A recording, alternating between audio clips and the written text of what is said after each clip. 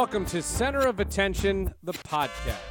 My name is Seth Everett. Normally, we do this show with either former NBA player Etan Thomas or a host of other great broadcasters, including David Moulton from Fox Sports Florida, Jay Mariotti, longtime columnist and broadcaster, and many, many more.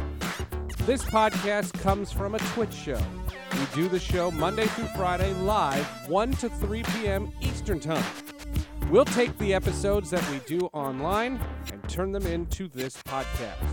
You can download this podcast at Apple, Spotify, or wherever you can find podcasts, but you can see the show live and on archive by going to the Twitch channel, twitch.tv/Seth Everett. And if you're an Amazon Prime subscriber, you can subscribe to the channel for free. That's right. Just link your Amazon Prime and a Twitch account, and suddenly you can subscribe to one channel and not pay a penny for it. You subscribe for free, and we get the subscription. Go to www.twitch.tv/Seth Everett for more information. Now enjoy this episode of Center of Attention. Sports are back, and you know who else is back? Our man, the head odds maker at Bovada, is back. Patrick Morrow. You know, the quarantine was weird. We missed talking to you, and it's great to reconnect, Patrick. It's good to be back. It's good to be talking about real sports again. The bubble hasn't been popped just yet, and we are excited at Bovada. We had to rack our brains. Ping pong, Belarusian soccer, Jeopardy odds day in, day out. It's really nice to have NBA, NHL, MLB back, although that seems to be day to day right now. It's very exciting times for us. It really, really is. And, you know, we start with the NBA, and they're finally in their playoffs, which I thought it was essential. You know, the NHL, they went into a playoff. They created an extra round, essentially, of their playoff. But the NBA, they, in essence, extended their regular season. And even though there were some big upsets, you know, players were sitting out games, and I just kind of laughed because you're in isolation. You're sitting out games in isolation. What else are you doing? Like, what is it? The travel's not getting to you? I never understood that. But now we're finally into the playoff rounds and the first rounds, and I'm playing favorites for a lot of these series. Are there series that could really spell an upset? You know what? One that we've been seeing from a lot of our players so far in terms of futures series price betting is the upstart Portland Trailblazers against a Lakers squad that hasn't looked particularly great in this return to the bubble. And as you noted, players might have a lot of things on their mind. They're sitting out. First overall seeds are accomplished. But what's not being talked about a lot is that home court advantage doesn't matter inside the bubble. The Lakers getting that precious 1 seed. It's not even like hockey where, you know, they can get that last change out there on the court. There really is no advantage to being number 1 or number 8. And I think when you look at Damian Lillard and that Portland Trailblazer team, they have been one of the most exciting, most talked about teams in this bubble. So I think, you know, I'm not calling my shot here. I'm not saying it's Portland over the Lakers, but in terms of those first round series, I would say that bettors are certainly eyeing that one early with the chance of an upset. Again, not calling my shot, but that's what we're seeing so far. You know, one of the things about, you know, we're rooting for Portland just because of Carmelo Anthony, and over the course of a long season or even a long playoff, you wouldn't necessarily, you'd wonder about the turmoil, just the travel and all the things that go into a playoff beyond the games. But in these situations, they're just the games. Has that affected odds? Yeah, you know what? I think more than ever, we've really seen kind of a recency bias. It's interesting because, as you noted, the NBA regular season, there was a lot of similarities to a regular season in normal times where players are resting. You have teams, you know, seemingly almost although that was we were able to miss this time around. But otherwise it kind of ended the way the NBA regular season ends, with a bit of a lull. However, you do have that added wrinkle of the play-in game, which created additional excitement, something that I think I'd love to see the NBA continue to do in years to come. But otherwise, we are still seeing, the Milwaukee Bucks, incredibly popular out of the East. This that Toronto perhaps can overcome with the shower of coaching, with the lack of star power, to say nothing of how strong Kyle Lowry and the rest of that supporting cast are. But there's primarily this idea that, it's the Clippers, it's the Lakers. The NBA is still a star-driven league, and if you don't have one of those legitimate superstars on your team, how far can you really go? Having said that, the Milwaukee Bucks have certainly had an interesting start to both the bubble and the playoffs. But I mean, the expectation is still that the cream is going to rise to the top with these legitimate top teams in the NBA. All right, so rather than go each round by round, bottom line this for me. Where are most people putting their dollars? Is it on the Clippers, the Lakers, or Milwaukee? So right now, the most all-in dollars are on the Los Angeles Lakers and Milwaukee so far. Toronto getting a mid-range of those bets, and again, Portland. They are the public dog, as we like to say. They are the team that has that nice, juicy payout, the highlight reel, and that team that people keep talking themselves into, like they could. They don't really quite have that depth, and outside of Lillard, I mean, they're still a very strong team. They're exciting to watch, but I don't think they get there. But yeah, primarily where we're looking at it, it's the Lakers, it's the Bucks, and then to an extent, it's the Clippers. Bit of a fall off from there. You kind of see the Toronto Raptors again because of the favorable coverage that you're getting of Nick Nurse and the way this team. There's this idea that a smart front office, a smart coaching staff, has an ability to succeed in this bubble in a way that teams that are traditionally strong may not be able to. So there's this idea that the Toronto Raptors front office and coaching staff may be uniquely positioned to combat inside the bubble. I don't know if I necessarily buy into that. I still think the smart money is the Lakers, is the Clippers, is the Bucks to an extent, but nobody did so many different things this season while losing a superstar than the Raptors and Nick Nurse. So, there's certainly a compelling team there, but history is just not on your side if you don't have one of the top 3 to 5 players in the NBA. Turning to the other bubble, and it's north of the border where you are in Toronto and Edmonton, the NHL has come back, and they did it a little differently. They didn't have an extended regular season. What they did was they had a play-in round, and then they had a round robin to determine the top 4 seeds. Immediately from the drop of the first puck, it felt like the playoffs. I mean, there's no secret. It felt like the playoffs, and the way the game presentation is like, literally, it's regular NHL rinks, and there are times you forget they're even in the bubble. Yet at the same time, it's wide open. What about the interest in terms of volume? How much action has there been on hockey?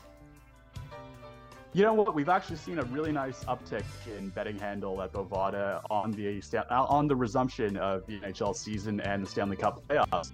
And, we didn't even get a chance to touch on the normalcy of the Toronto Maple Leafs exiting in the first round. How is that for some sense of sanity in a world that doesn't make any sense? The Leafs with an early exit, that makes sense to me. I think when you look at the NHL, I think part of what makes it so compelling is, anybody can beat anybody in the NHL. I'm looking at our futures odds right now. They are really that contrast to the NBA, where a team can run hot. A team like the Islanders, for example, can start thinking about that Stanley Cup when maybe you wouldn't be thinking about that. Well, certainly not in the last couple of months, but prior to this pause on the U.S. sports. You see more of a mushy middle of 5-1, 6-1, 7-1s all out there. There's this idea that, there's, a half a dozen to 10 teams that can, compete for the Stanley Cup. That just doesn't exist in the NBA, where those top teams really are on a separate tier. I think that's part of what makes the NHL playoffs so exciting. Is every game matters, every bounce matters. For my money, there's nothing more exciting in sports than NHL playoff overtime hockey. Oh, it's something else. I mean, there's no secret about it, and I say it all the time. And then, for those of you listening, I don't push hockey on you. Watch a game, especially if you can do it in person. Watch a game, come to me, look me in the eye, and say it's awful. You'll never do it. No one ever does. It's been very, very unique. Given that, and given the idea that you have some upstarts, the Capitals who won a couple of years ago, they're on the verge of defeat. And, one of the things that you have to recognize with all of the NHL's wide openness, Arizona's come in and they had high hopes and they're getting beat up. You're looking at some teams, and as the bubble thins out, you're going to start to see some of the most tightly contested. How are you finding favorites? Where are you finding favorites from? And how do you pick them? Right. And I think one of the best things about the return to hockey so far was, everyone was wondering, what was the intensity going to be like? They're playing inside a bubble. They're playing for what most of these teams are, neutral ice. And you had that first Calgary-Winnipeg game where they absolutely tried to take each other's heads off. And then that's something that, it showed this level of intensity that, this is serious right from the get-go. We're not easing into this. And I think that's exciting. It certainly creates challenges from an odds-making point of view when, teams aren't just trying to outscore each other. They're trying to outkill each other on the ice. But, hockey is a bit more similar to baseball in that we do know which teams are better, theoretically, based on, things like shooting percentage, based on things like expected goals, puck possession. Hockey has come a pretty long way in terms of advanced analytics. It's not quite at MLB where the game is close to solved. We do have rough expectations, but the problem is that even the best teams in hockey really only ever see their win expectation, hit something like 65, 70% pre-game. You don't really see too many scenarios where a team is favored at 80% or higher to win a game. So as a result, it lends itself to a lot more upset. Do you have a scenario where, the Canadians knock off the Penguins? The Canadians, who shouldn't even have been in the playoffs, they were all but out if not for this rejiggering of the rules. We had them at 500-1 to win the Stanley Cup prior to this pause. And then because of this rule that allowed them to play in this resetting up of the league, they reposted as 50-1. Then they knock off the Penguins. Hockey is exciting like that because it does really allow any team to think that they can get hot, they can run hot, and they can run the table and have, a really memorable kind of run. Similar to teams like, Washington in years past. Vegas Knights were 100-1 the year that they lost in the finals there as well. And it creates a lot of compelling stories. Heroes are born in the postseason in the NHL, and it's been a pleasure to watch. And it really feels like, even though they're in a bubble, that hockey hasn't missed a beat.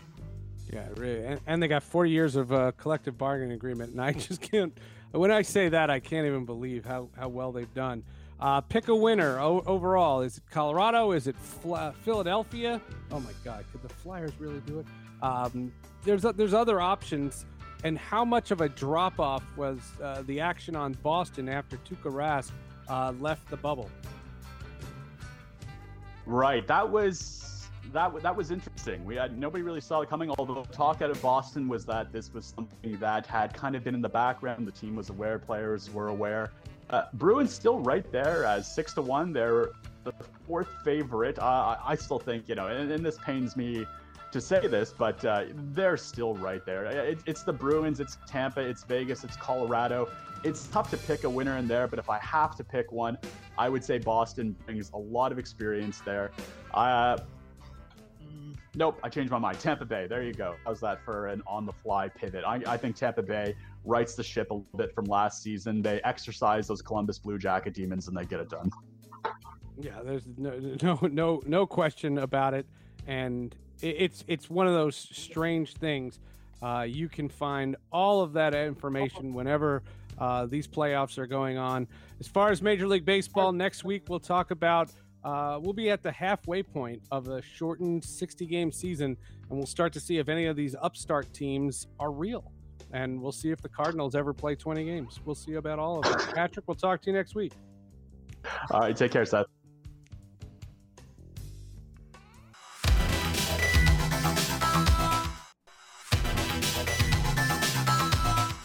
And welcome, everybody, to another edition of Center of Attention. And my God, this is a new look.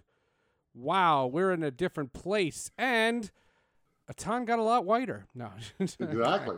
I had to go there. Atan can't do every day, and we have a plethora of people that we lean on, that we go to, and he is one of the best. Danny Shays played in the NBA.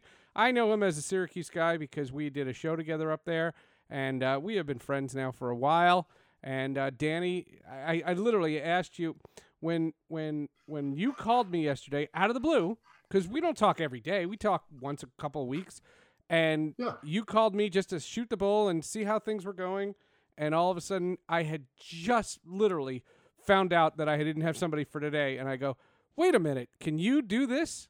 Can you do this? And for you, Seth, you have but to ask. Yeah, and just, asked, and just one clarification though. I've been losing weight, so I no longer count as a plethora. Just so you know. There you go. Well, that's at least because not we by dropped myself. the S off centers of attention because that's against the law because we don't own that. We don't own centers of attention. We went with the DJ look. This is a DJ look, and Andrew says, I feel as though I should turn off the lights in my office. There are literally levels every time we talk. There are lights that are going up and down every time we talk, and I think it's so fun. I met one of the guys over at Streamlabs, this guy named Matt, and he got me motivated to play around, and I'm playing around, and this is what it looks like. So not only do we have a different guy on the left side, and when we go to a guest, because we have a guest today, the great Mike Waters from Syracuse.com is going to tell us what the hell's going on up there. When that happens, we are going to honestly have a different screen and watch what we're going to do. This is just a test. When we go to Mike Waters, Danny, you're not going to see anything, but everybody else will. This is what it's going to look like. Wow, that's cool. Wow, that's awesome. And that'll be bigger, so then we can go smaller because our boxes will get smaller on Zoom because we will have a third person. And that's going to look cool. And then when we say goodbye to Mike, we'll go like this. And just like that, we're back here in the thing.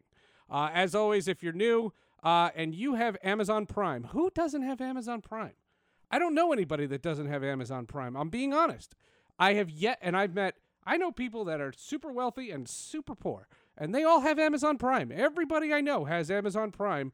If you have Amazon Prime, you can subscribe to this channel, and you're going to want to, but you can do it for free. You can do it absolutely for free. You don't pay a dime. Just link your Amazon Prime with your Twitch account, and voila, you can subscribe for free. And because we went with the Rockstar purple look, I wore the Prince t-shirt. I wanted to, I had to represent. And I'm legendary, so. And you didn't, yeah. I don't blame you, and you didn't. But well, that's it's still fine. legendary. You could have told me sooner. And I fixed my mic.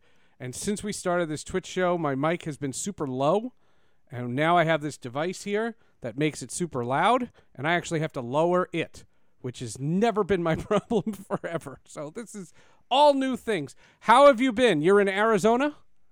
I'm in Arizona, and it looks like I have to get out and get more sun now. I'm a little pale, yeah. A little pale looking, but it just wasn't hot enough in Denver. We've had a nice heat wave here, 111 to 115 every day. It feels great. Yeah. You get over 50, those muscles get nice and loose out in the heat. And we had our first haboob in a while yesterday. A what? Which is those galactic sandstorms that blow through town. So what are they some called? places have hurricanes, earthquakes, rainstorms. We just every once in a while, every couple times a year, get these sandstorms. Looks like the old Indiana Jones outtake. And yesterday was enough to shut down the highway. It was actually a pretty good one. But correct me if I'm wrong. It's a haboob? Haboob, yes. That's the official term. That's an official term. That's a real thing? And I think it's Arabic for big wind or something like that. That's a real thing. Who knew? It's a real thing, yeah. Yeah, Google it and just check the Phoenix weather. They beautiful, like I said, it looks like an Indiana Jones movie with the thing coming over the mountains and swarming up the city. It was pretty cool. Oh, that's spooky. That's pretty spooky. Obviously, the thing that's going to tick me off is the college scene, and like I said, we'll get into that with Mike Waters. And it's just going to feel like an old day because we used to have Mike Waters on the Syracuse show, and Mike Waters is coming on, and he's going to tell us what's going on campus because I want to understand this. North Carolina had a plan to have everyone come on campus. Like, that was the plan. And it has been, I don't want to say 50-50. I don't know the exact numbers of what schools are doing virtual and what schools are doing on campus. But I'm not happy that Syracuse is doing on campus. I'm scared and I don't like it. And I'm going on a week from Thursday. And I just want an email. Every minute, I want an email that says, hey, let's do an email and let's just tell you that you're not coming and you're going virtual. Well, in North Carolina, they're kids. And they've been cooped up like everybody else has. And they partied, and there were 4 different clusters, and 130 people tested positive. And did you see the headline? This is the greatest headline in the world. Did you see the headline from the North Carolina student paper? I did not. Oh my God! I'm putting it on. I'm getting it on, and I'm going to put it on the screen. Danny's not going to see it, but it is one of the funniest things I've ever seen, and I'll put it. So correct me. Didn't it start in a sorority house? Wasn't that like the first cluster? It might be. I thought that's when they announced the story. I thought it was they had like 23 cases in one of the sororities. The front page, and I'm putting it on the screen. How do I put this on the screen? No, that's not what I want. How do I do this? Oh, there you go. I'm putting it on the screen. Oh no, I don't know how to put it on this. I don't know how to do that. I don't know how to put it on the screen. But it literally says UNC has a clusterfuck on its hands. That was the line. And it was great. And somebody on Twitter had, to me, the greatest line was, can someone give them the Pulitzer Prize right now? And that made me laugh. I saw that last night, and this was the campus of North Carolina, and I'll show you how it ties into sports because I want to get your thought. So they didn't have a plan. They don't have a proper social distancing plan. No one followed the rules that they did put in place. 130 cases in 2 days, mind you. And they sent everybody home. The only people that are staying are the goddamn football players. Your thoughts? Well, it's much easier to put the football players in a bubble if there's no students around. This is such a compelling story for so many reasons because isn't that number prison? One, what's that? Isn't that prison though? Well, they got work release.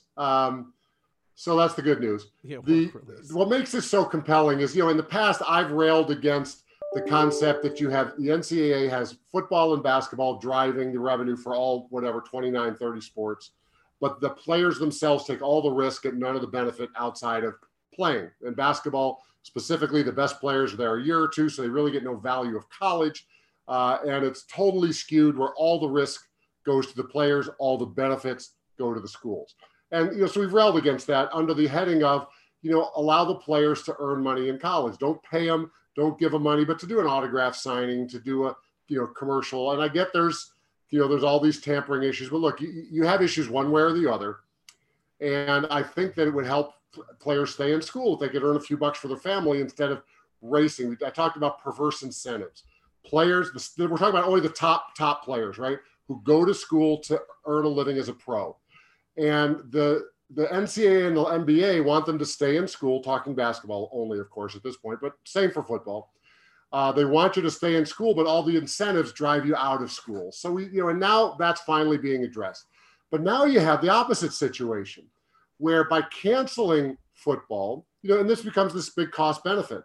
By canceling football, it affects the careers of the other X number of sports that Carolina has or Syracuse has, up to the whatever they play, 30-ish sports for the NCAA. So you cancel one, you cancel them all. The vast majority of athletes will not get COVID, will not have lingering effects, but yet you're making them all pay. I'm not saying which side I'm on. It's incredibly complicated, but it's not just the issue of, well, the only issue is nobody should get COVID, because again, there's a huge price to pay on the other side of this equation.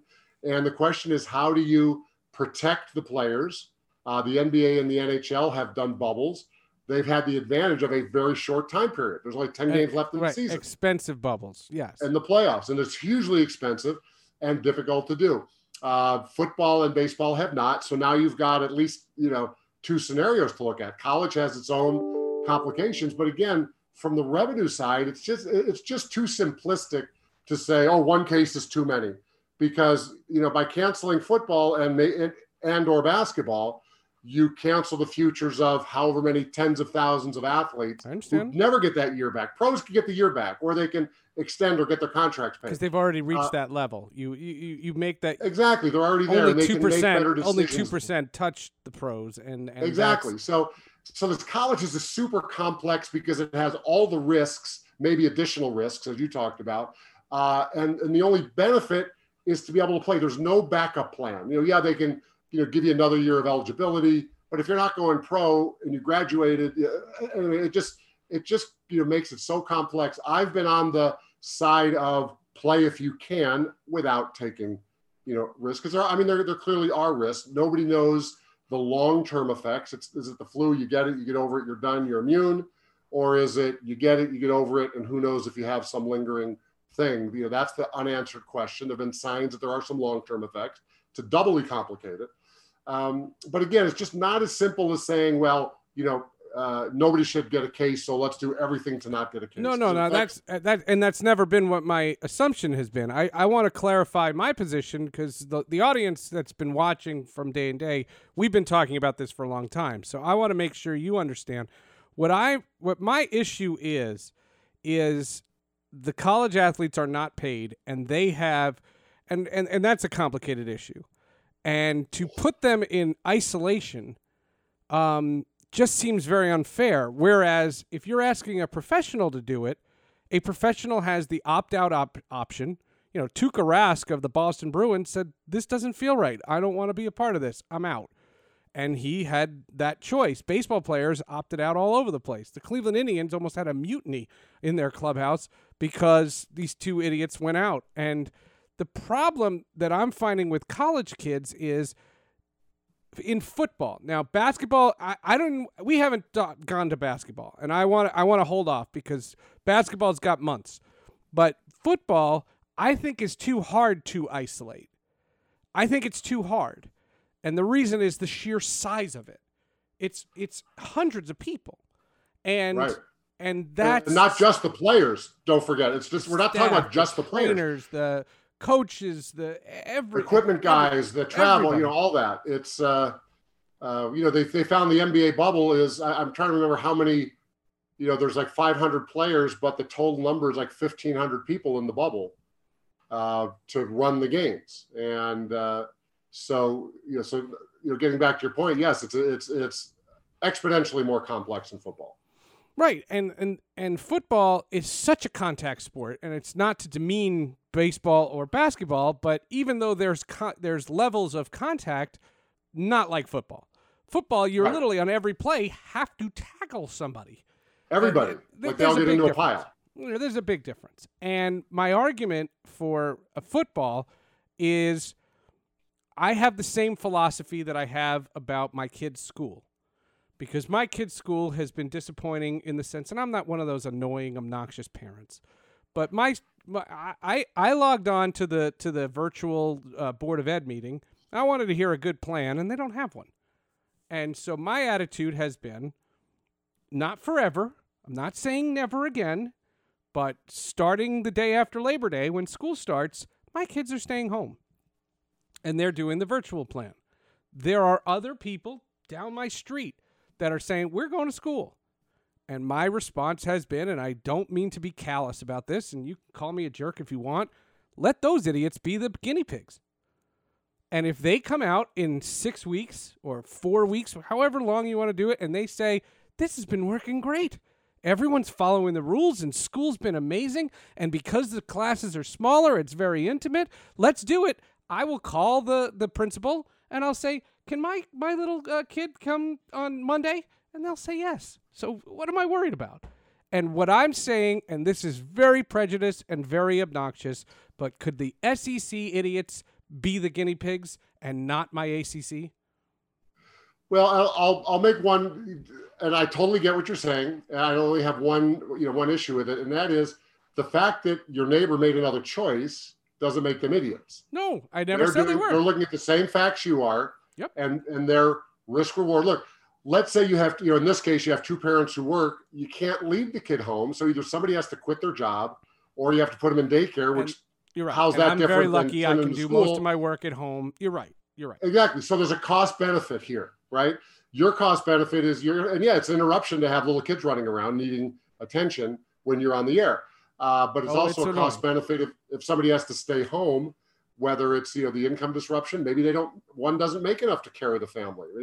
I have friends here locally who've got two little kids, elementary school age, and they're like, and the husband's like, man, I got to get out of the house. This is driving me nuts. My wife's a realtor. She had to basically quit. And, so it's a big burden. He can squeak by. He makes enough to carry it for a period of time, but not everyone does. And it's a painful choice to have to make. And that's why you do the math. And, little kids, again, the science is that they're maybe not as susceptible, not as whatever, time will tell, as you said. And the same thing with college football. There's a huge cost and there's a huge benefit to playing. So there's, somebody's got to do the calculus. How do you minimize the cost, right? The risk through the protocols and, be able to still not only, support the players to play, which they obviously want to, but also the thousands of people who rely on it. I mean, I don't know if you read the mayor of Tuscaloosa said, if we don't have football here, our city is essentially out of business. I know. That's their Christmas. They rely so much on the football money for the home games, but that drives the entire city. Without that, so what's the cost of Tuscaloosa going out of business or whatever the fallout? That's fine. Okay. You read about the high school kids. But I'd rather hear that. Hold on. Before you continue, I'd rather hear that than Ed Orgeron going, "It's our American right. We have to play, and we got to do this." Shut the hell up. Continue. Yeah. Well, or the high school recruits who have no winter season or no fall football season. The seniors.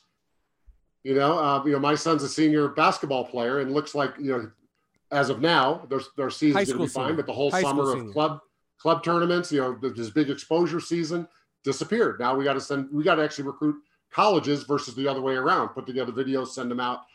So these huge complications have ripple in ways that we haven't really even thought through the end zone yet, right? And Carolina is to have that outbreak is like kind of the worst case scenario. Like the first day, boom, you have an outbreak that, couldn't we get halfway through the season where everyone's committed and then you got to come up with a fix, not just shut everything down, So just like when baseball started, it limped along, bunch of games got canceled the first week.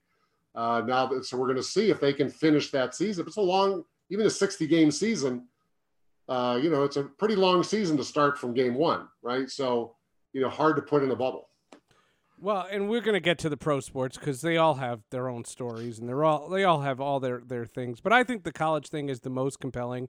And yeah, you're right. I don't celebrate any of this. Like, I'm not one of those people, and there's been a huge accusation going on around the media that the media wants this all to so that the NCAA and the colleges get knocked off their high horse. And I heard Jay Paterno this morning, who with Penn State, and they were talking about the impact that no Big Ten is going to have on State College, and this is the same State College that I wanted to have the death penalty. And I thought I did a lot of research.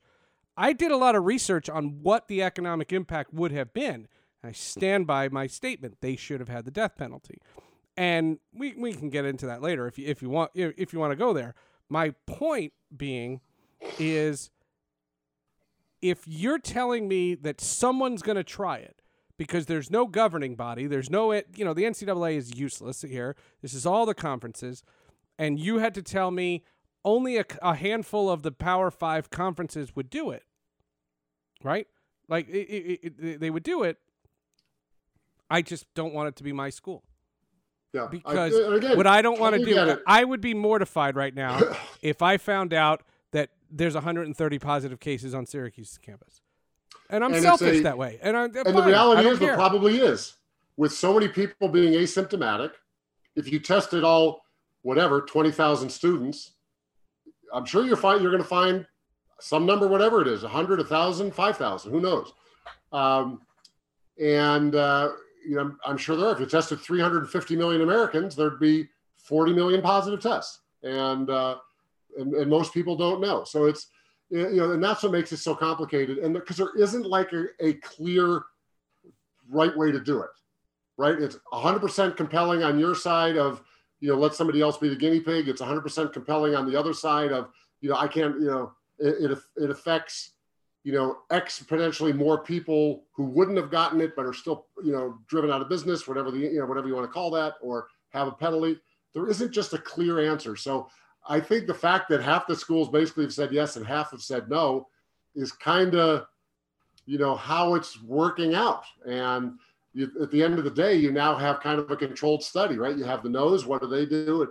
And the yeses, what happens to them? Just like you have in the pro sports, which you can talk more about later. But if you think about it, what do the college football players do who aren't playing football? They're not going to be in quarantine for the rest of their lives. They're out. If their college is open, they're out in college. If they're home, they're still living their lives. There isn't just like one really clear way to do this. But the alarms for young kids, what I can't accept is what Jim Boeheim said, which is stupider than stupid, which is nobody under 25 dies from this, and there are no health impacts. They get sick for a little bit, and they're fine. That's not true. And all you have to do is look at the Boston Red Sox pitcher, Eduardo Rodriguez, 27 years old, perfectly healthy, a major league athlete, and now his career may be over because he has an enlarged heart. And that's right. That's from COVID. So when you have 300-pound linemen who are obese just based on the body mass index, that's not to say they're not athletes. They are ridiculously high risk. And again, that's football. And if you are a professional football player that's getting paid and you had a chance to opt out, then go for it. That's how this is going. And I think there's also two major issues that need to be examined if you really want to get down in the weeds. And that is, what are the protocols in place?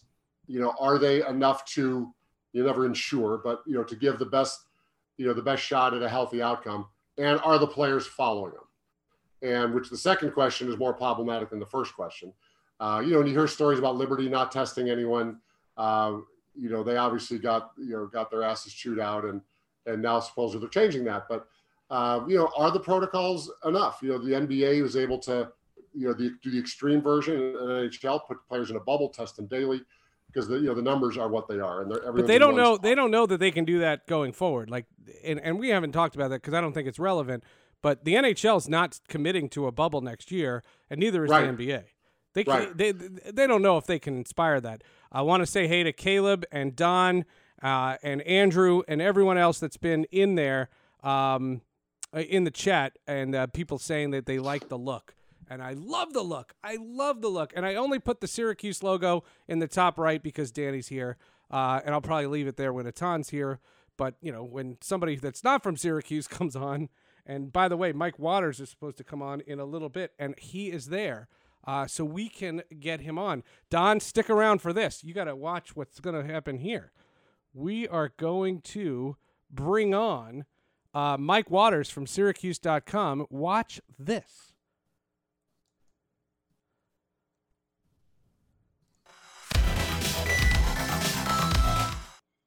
And with that, we welcome in our man, Mike Waters. Mike, welcome. How are you?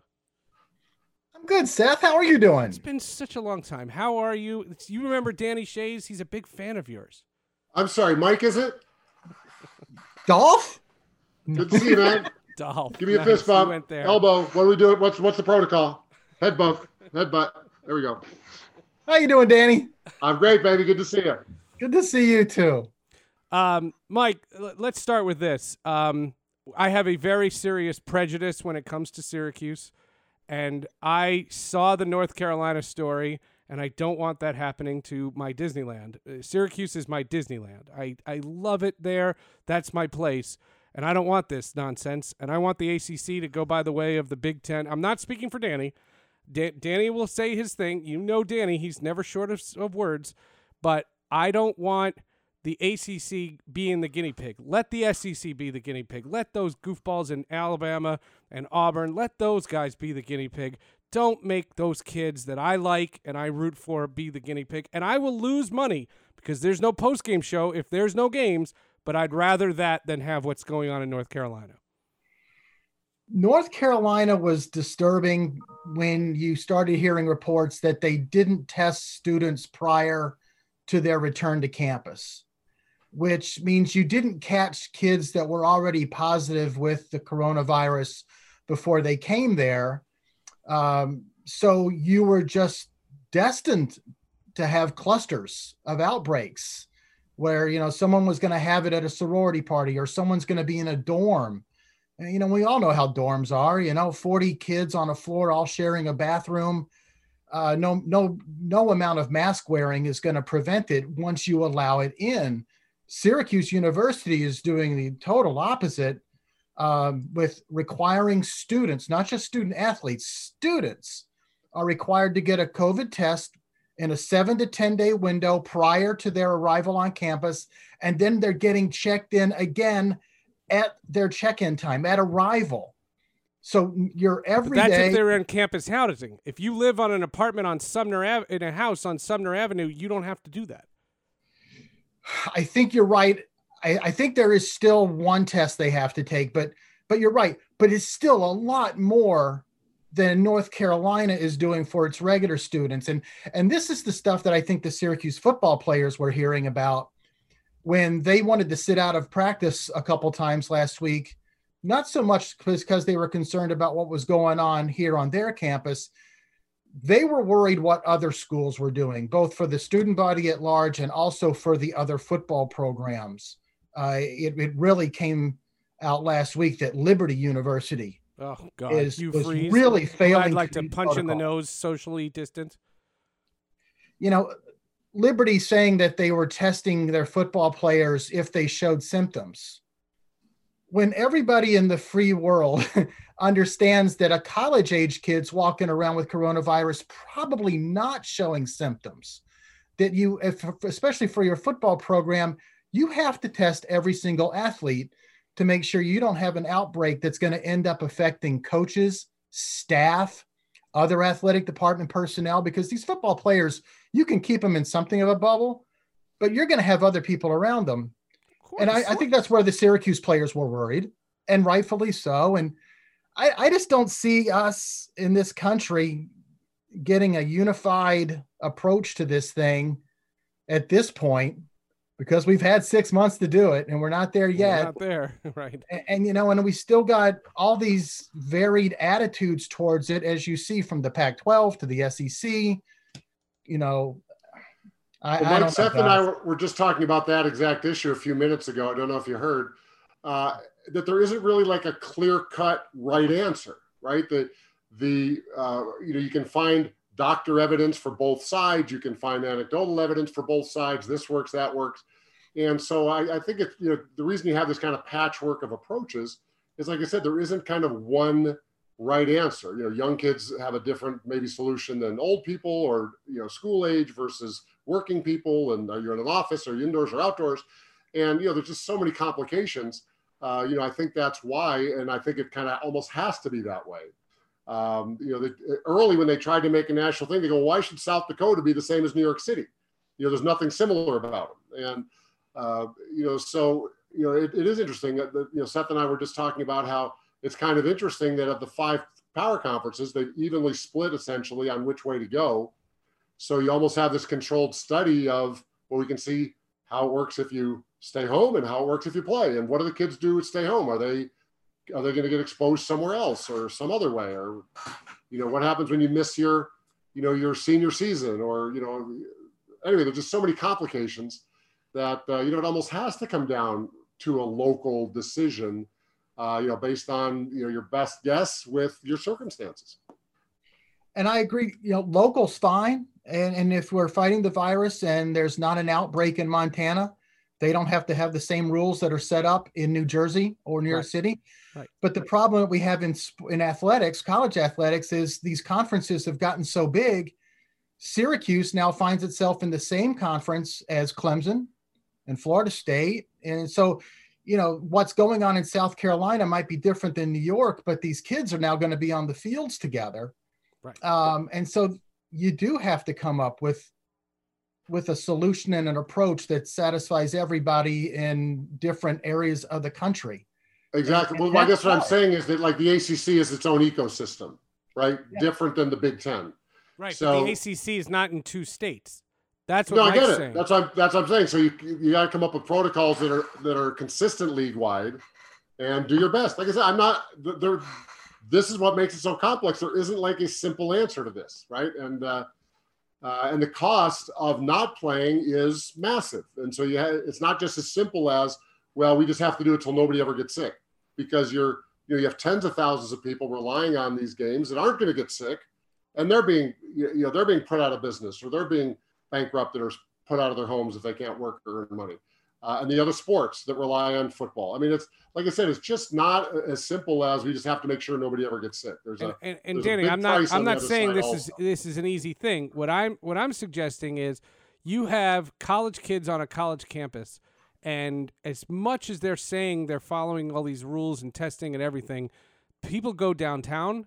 I mean, they're not telling kids that have cars.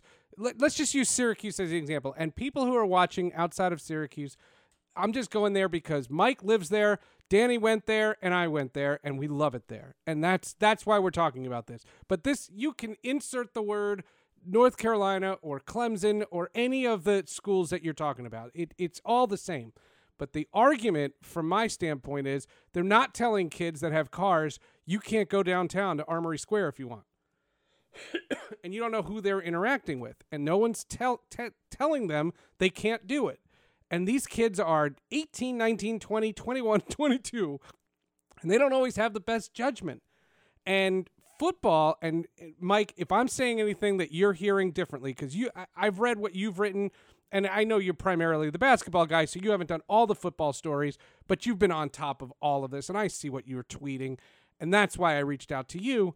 But this idea that you can have it and not test positive for up to 10 days, that if it's in your nose and it's not big enough to show up on a test, you could be a carrier and no longer and test negative. So if you go into the field, the practice field, and you have it because you went to Armory Square that night and somebody gave it to you there, and suddenly now you're an offensive lineman and you're just doing everything in the world to touch and touch and touch and touch, and now you've spread it. And again, stop me if there's a way to prevent any of this. And this argument that everybody has been saying that, well, this is just the risk that has to be taken, because that's what Cameron Wolfe, the Duke doctor who advised John Swofford, said. Well, you can't go on a football field without some modicum of risk, which is one of the dumbest things I've ever heard. Because, yes, you always have a risk that you're going to break your leg, but not that you're going to infect all your teammates. And I'm sorry, but that's what's driving me bananas. And I'm not saying I'm the expert. What I'm saying is no one has refuted me. And I want to tell me I'm wrong. But as long as that's the case, for Syracuse to put their kids at risk when they saw Michigan, and I'm sorry, Michigan makes more money than Syracuse, for Michigan to say no, but the greedy orange said yes, offends me. And that bothers me. And if the ACC canceled, but the SEC was going, it would still be a topic, but I wouldn't care as much. So Seth, I will make one comment. I've played on teams. Guy comes in with the flu, half the team gets the flu. And so it's not like you don't have situations where guys come in with something. You send your kid to school.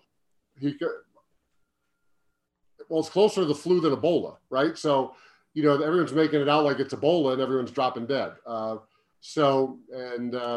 again, we're just having a complete conversation here.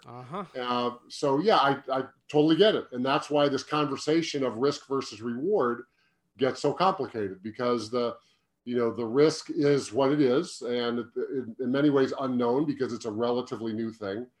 The penalty for not playing, the reward, right? Is more than just greed. I mean, it's real. What we found during the shutdown, that it's real people who can't make their mortgage payments or their rent payments. It's real people who can't feed their families.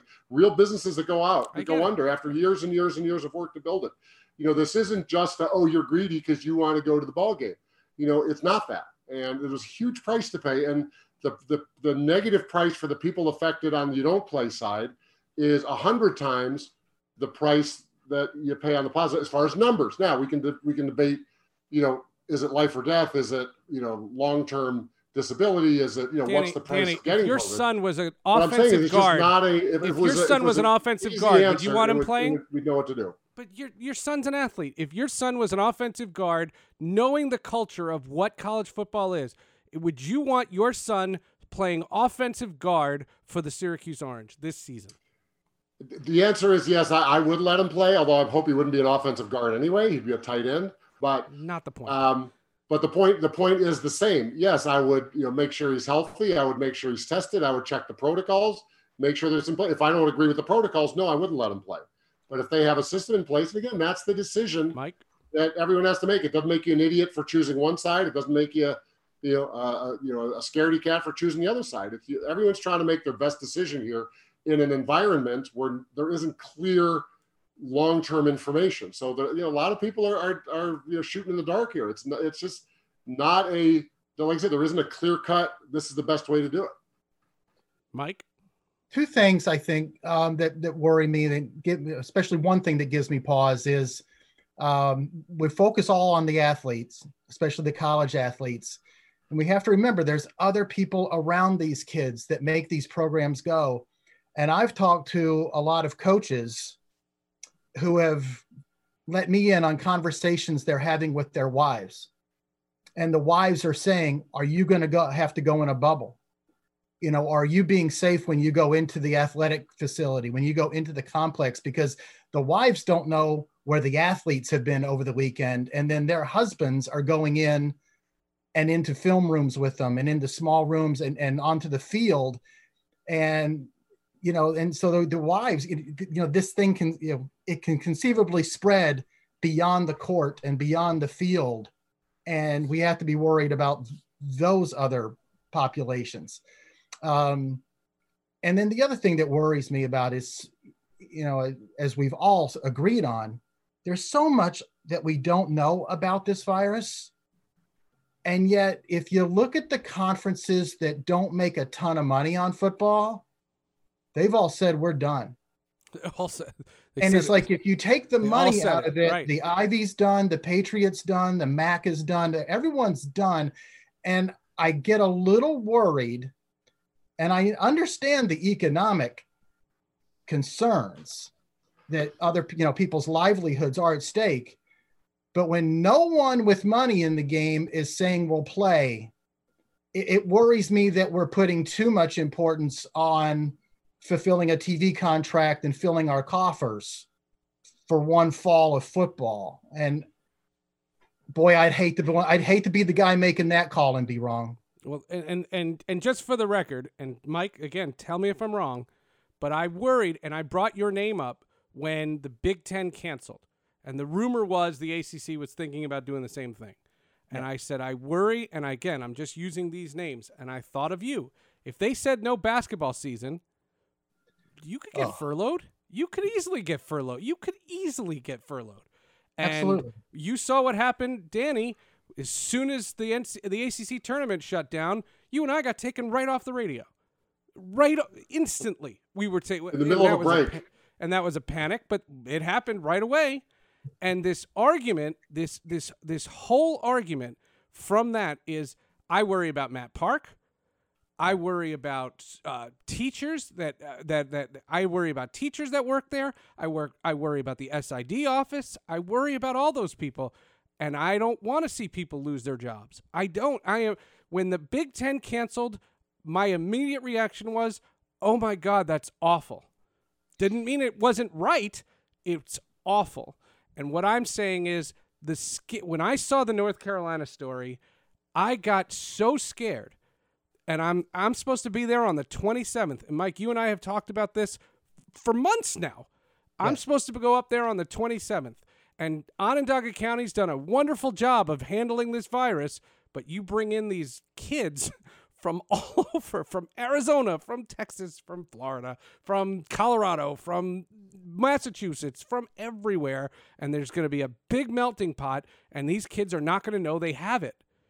They're not going to know because they're not going to test positive right away. It's not the instant you get it, you test positive. And they're co-ed by dorm in that building, in that campus. Co-ed by dorm. It was the greatest thing. It made me pick Syracuse over Northwestern. Co-ed by dorm. That means there's girls across the hall. There's girls to the left. There's girls to the right. It was the greatest thing in the world. And there's no social distancing going on that Mount Olympus. I don't care what anybody's saying. And it's just, that is so alarming. And, you know, Mike, you tweeted the story. I don't think you wrote the story, but you wrote the story. Somebody wrote the story about 14 days they had to quarantine. The kids had to with no air conditioning, yet they're all in a dorm. And no one said if it's a men's dorm or a women's dorm. And I guarantee you they're all doing each other. They're doing it. So if one guy has it, he's giving it to somebody else. And it's not an if, it's a when. And that is alarming. And to me, if you told me that the SEC is saying, you know, we'll go down with the ship and we're playing, I say, okay, I'll watch and I'll take an objective viewpoint, but not when it comes to these kids. First Mike, then Danny. What did you make of Jim Boeheim's comments when he went on? I think it was Sirius XM or one of their 700 channels that nobody listens to. That when Jim Boeheim went on Sirius XM and says nobody under 25 died from this. So what is everybody worried about? And I'm First of all, yeah, normally Jim is very reasoned and reasonable about things like this. To say that nobody under the age of 25 has died from it is obviously patently wrong. So, you know, let's please not go there with this debate.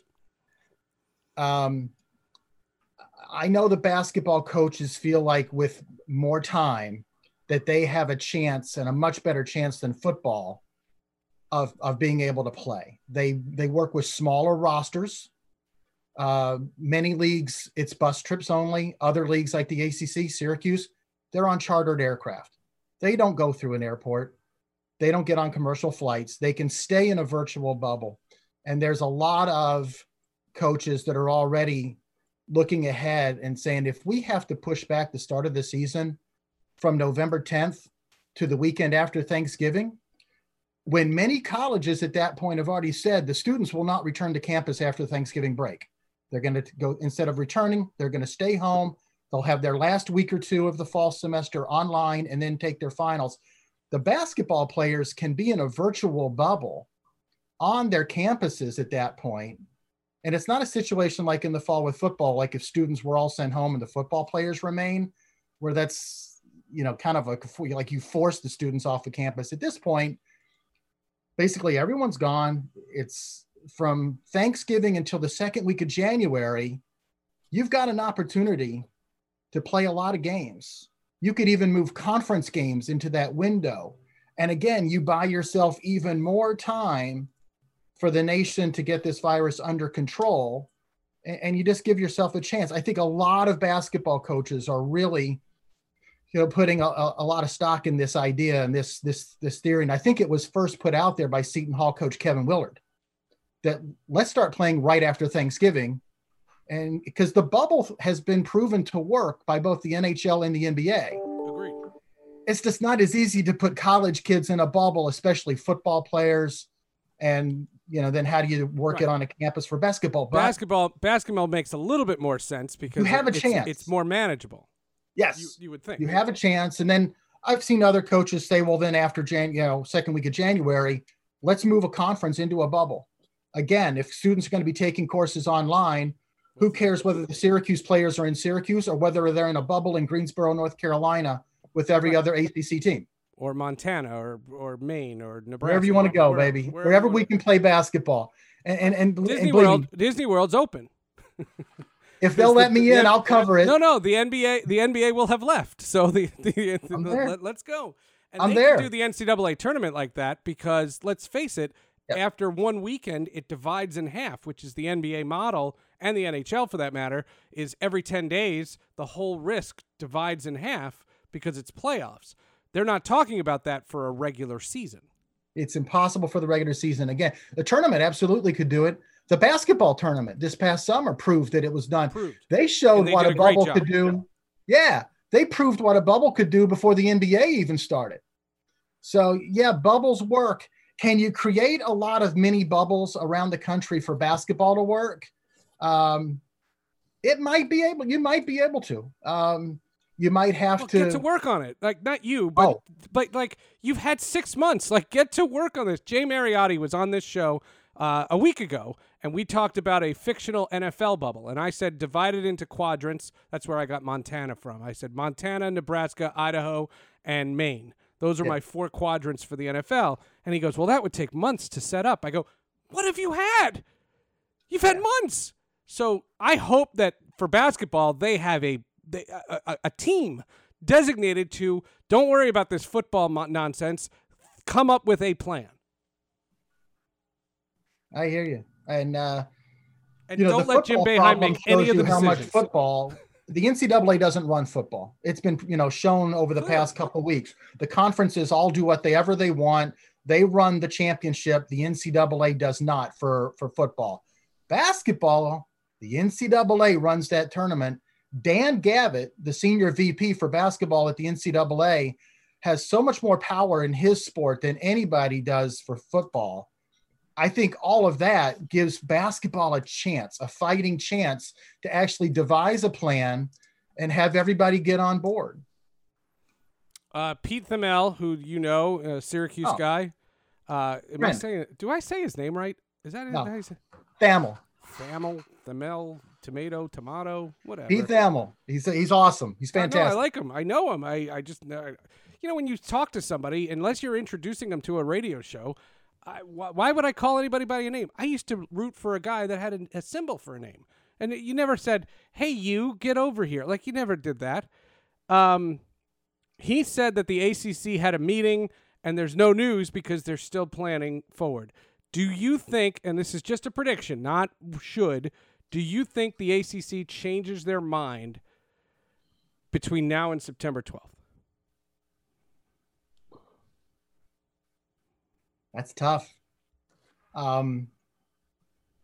No, I think they're going to try to give this a shot. It's going to look a little bit odd, and you're going to get into the issue of, are these student athletes actually student athletes, or are they employees? And we need to talk about name, image, and likeness and stuff. If you're making the football players play while you're sending the rest of the student body home, and I've already seen today a whole bunch of college athletes or former college athletes, North Carolina basketball players, Armando Bacot and Garrison Brooks, have both sent out tweets kind of going, employees? So, you're going to have to. If you're sending all the students in North Carolina home and you keep those kids, the football players up there, that's kidnapping. Except, it depends on what they have for opt-out options, right? If they can opt out, get another year of eligibility. But if you're saying the student body can't be on this campus, but you can, that's being he's being singled out. You're actually making them safer because you're getting rid of a lot of the problems with the 20,000 kids going to frat parties. That's fair. Danny said that. And now you're in a bubble again. But you will have to cross that bridge into name, image, and likeness land. Yeah. If you're a university president. Well, and again, if the players aren't playing, what are they doing? Are they safer not playing? Okay, they're not banging into each other, but does that mean they're going to not go to parties and not date and not go to bars and not, it's it's again not as black and white as, well, if they're playing, it's dangerous. If they're not playing, it's safe. Right. And again, that's why there's so many gray areas depending, every issue. There isn't, like I said, there isn't a clear cut. A versus B. It's like sliding. It's all sliding scale of, how many protections can you put in? How many ways can you control their behavior? How many ways can you isolate them from here? How many ways can you test them versus you don't play? How can you do all those things? If you don't play, how many people go broke? How many people of other sports don't get funded? I think it was one of the Pac-12 schools already canceled. I forget if it was UCLA or one of those, already canceled like 10 sports. What about their their scholarships are being honored, but they don't, for most athletes, the vast 90+%, this is the farthest they're going. This is it. They don't get that back. And like I said, I'm not saying what the answer is. I'm just saying that we really have to be clear that there's a real cost and benefit here, and who's really in charge of doing that calculus. In football, it's the conferences. For the players, their ultimate safety is to have the control of saying, do I have an opt-out option like the pros do? And, because clearly the guy who runs the bar on campus doesn't have an opt-out option. He's got to run his business and show up every day. And I don't think he has 2 years worth of cash flow sitting in his pocket that he can say, I'll just shut down for 2 years or a year, whatever it is. And, so it's, like I said, incredibly complicated. And that's why you're seeing so much of kind of these 50-50 decisions, why it is so polarized, because there just isn't, it's not greed versus safety. It's just not that simple. And like as you said, Seth, I'm glad I'm not the guy making the decision. Mike, we appreciate your time like 100-fold. Have you enjoyed? Last question. Have you enjoyed the plethora of sports that are suddenly now on your television? Because there's like 7,000 games on, and the reason I'm asking that, and I said this to the audience, when I watch an NHL playoff game, which the NHL playoffs have been out of this world, and last night watching the NBA playoffs for the first time, I got that feel as well, that those are literally hours that I can spend not thinking about COVID-19. Like, I don't think about it. Yet, when I watch a baseball game, that is literally all I think about. Like, I think about that guy's not doing this right, and this guy's an idiot, and no one's sitting behind the dugout. They're all sitting in the dugout. And I find myself not watching baseball because the other sports are out there. And this was my whole argument about shutting the baseball season down, because I thought baseball had bigger problems. They have a collective bargaining agreement that expires, and they need to work on that. And they're not, because they're doing this hodgepodge nonsense, and they're going to cry poverty, and it's going to get worse. And if you think people were mad when there were no sports, imagine next summer when there's no baseball and we're allowing fans in stands and they're out because of a strike. Just, you think there's venom now? Just watch. And the baseball thing's hodgepodge, but have you been receiving the joy that sports were supposed to bring, that during the whole pandemic when everybody was dying for something to watch, and now your cup runneth over?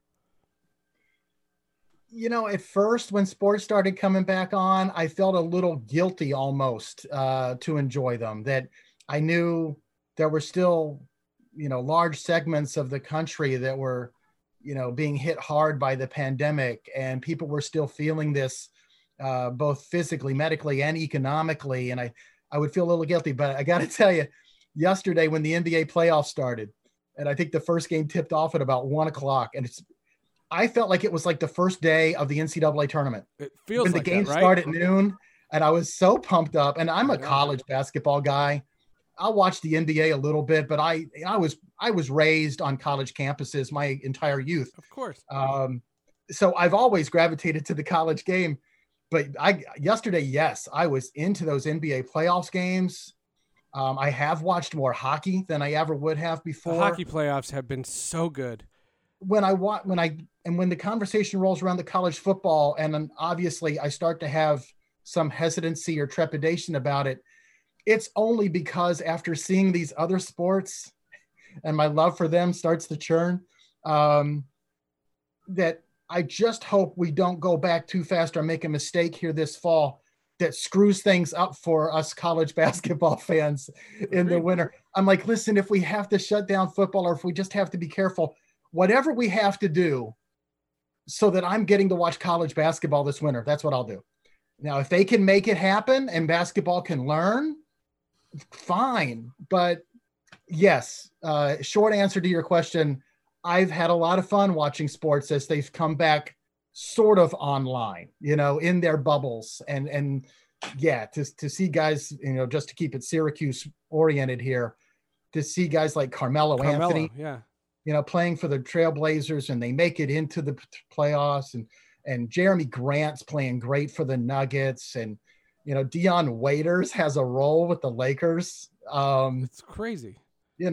It is. It's fun. It's crazy. But, I would just, I just hope we can keep this going. And that's why, I'm like, okay, let's proceed, but let's proceed with an abundance of caution.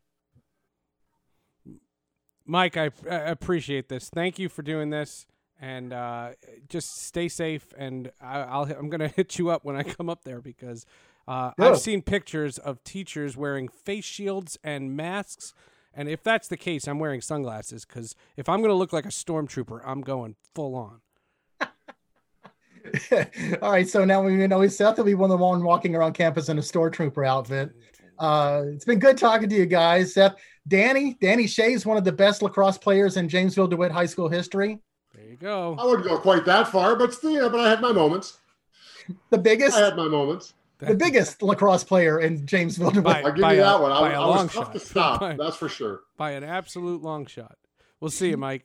All right, fellas. Good to see you. Thanks, Mike. Yes, sir. All right. Now watch this, folks. This is how Mike's going to go, and that's very nice, and we appreciate that. And now watch this. Just like that, we are back to this screen. How about that? How great is that? Jim says maybe go full hazmat suit. How is it college basketball is suggesting bubbles to play, but yet football can't do the same thing? I just think it's a volume. Correct me if I'm wrong. I just think you could do it for basketball. I think you could do it for basketball, and I would think you could do it for women's basketball. But the cost, I mean, basically you'd have to double the cost because you would double the amount of people, and you'd have to have two separate bubbles. But basketball seems doable. Football just seems like too much, just way too much. Well, I mean, the roster for football is what, 7 or 8 times, 100 plus, compared to 12 to 15, depending on number of walk-ons. Plus the equipment logistics, cleaning out all the equipment all the time. It's not just throwing uniforms in the washer, right? I don't see linemen running over to the sideline getting hand gel, between every series. So there is a lot more to it. And again, it's a tough thing. Now the question is, as you go through the season, since football generates so much more revenue, there's also, the cost of not having it is that much higher. You're talking about it, in the big picture for some of these major conferences. So it is complicated. I don't know that football works as well, like you said, in a bubble, because the games themselves are so impacted. Playing football without fans, which is the bigger missing? No fans at a basketball game or no fans at a football game. Tough to figure that one out as well. I mean, you could offset costs. Jim has a good suggestion. You could offset costs and trim the roster down to 65.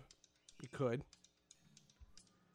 You could. Again, my thing is, one day we saw North Carolina, and everything scared me with North Carolina, and it just seems like it's going to be the exact same. And if it's the same thing, and I just don't want it in my school, I don't want it. And I understand the money. I'm not discounting the money, but I don't know how you do it. I don't know how the NFL does it. I told you that off the air when I talked to you yesterday. I don't know how the NFL is doing it.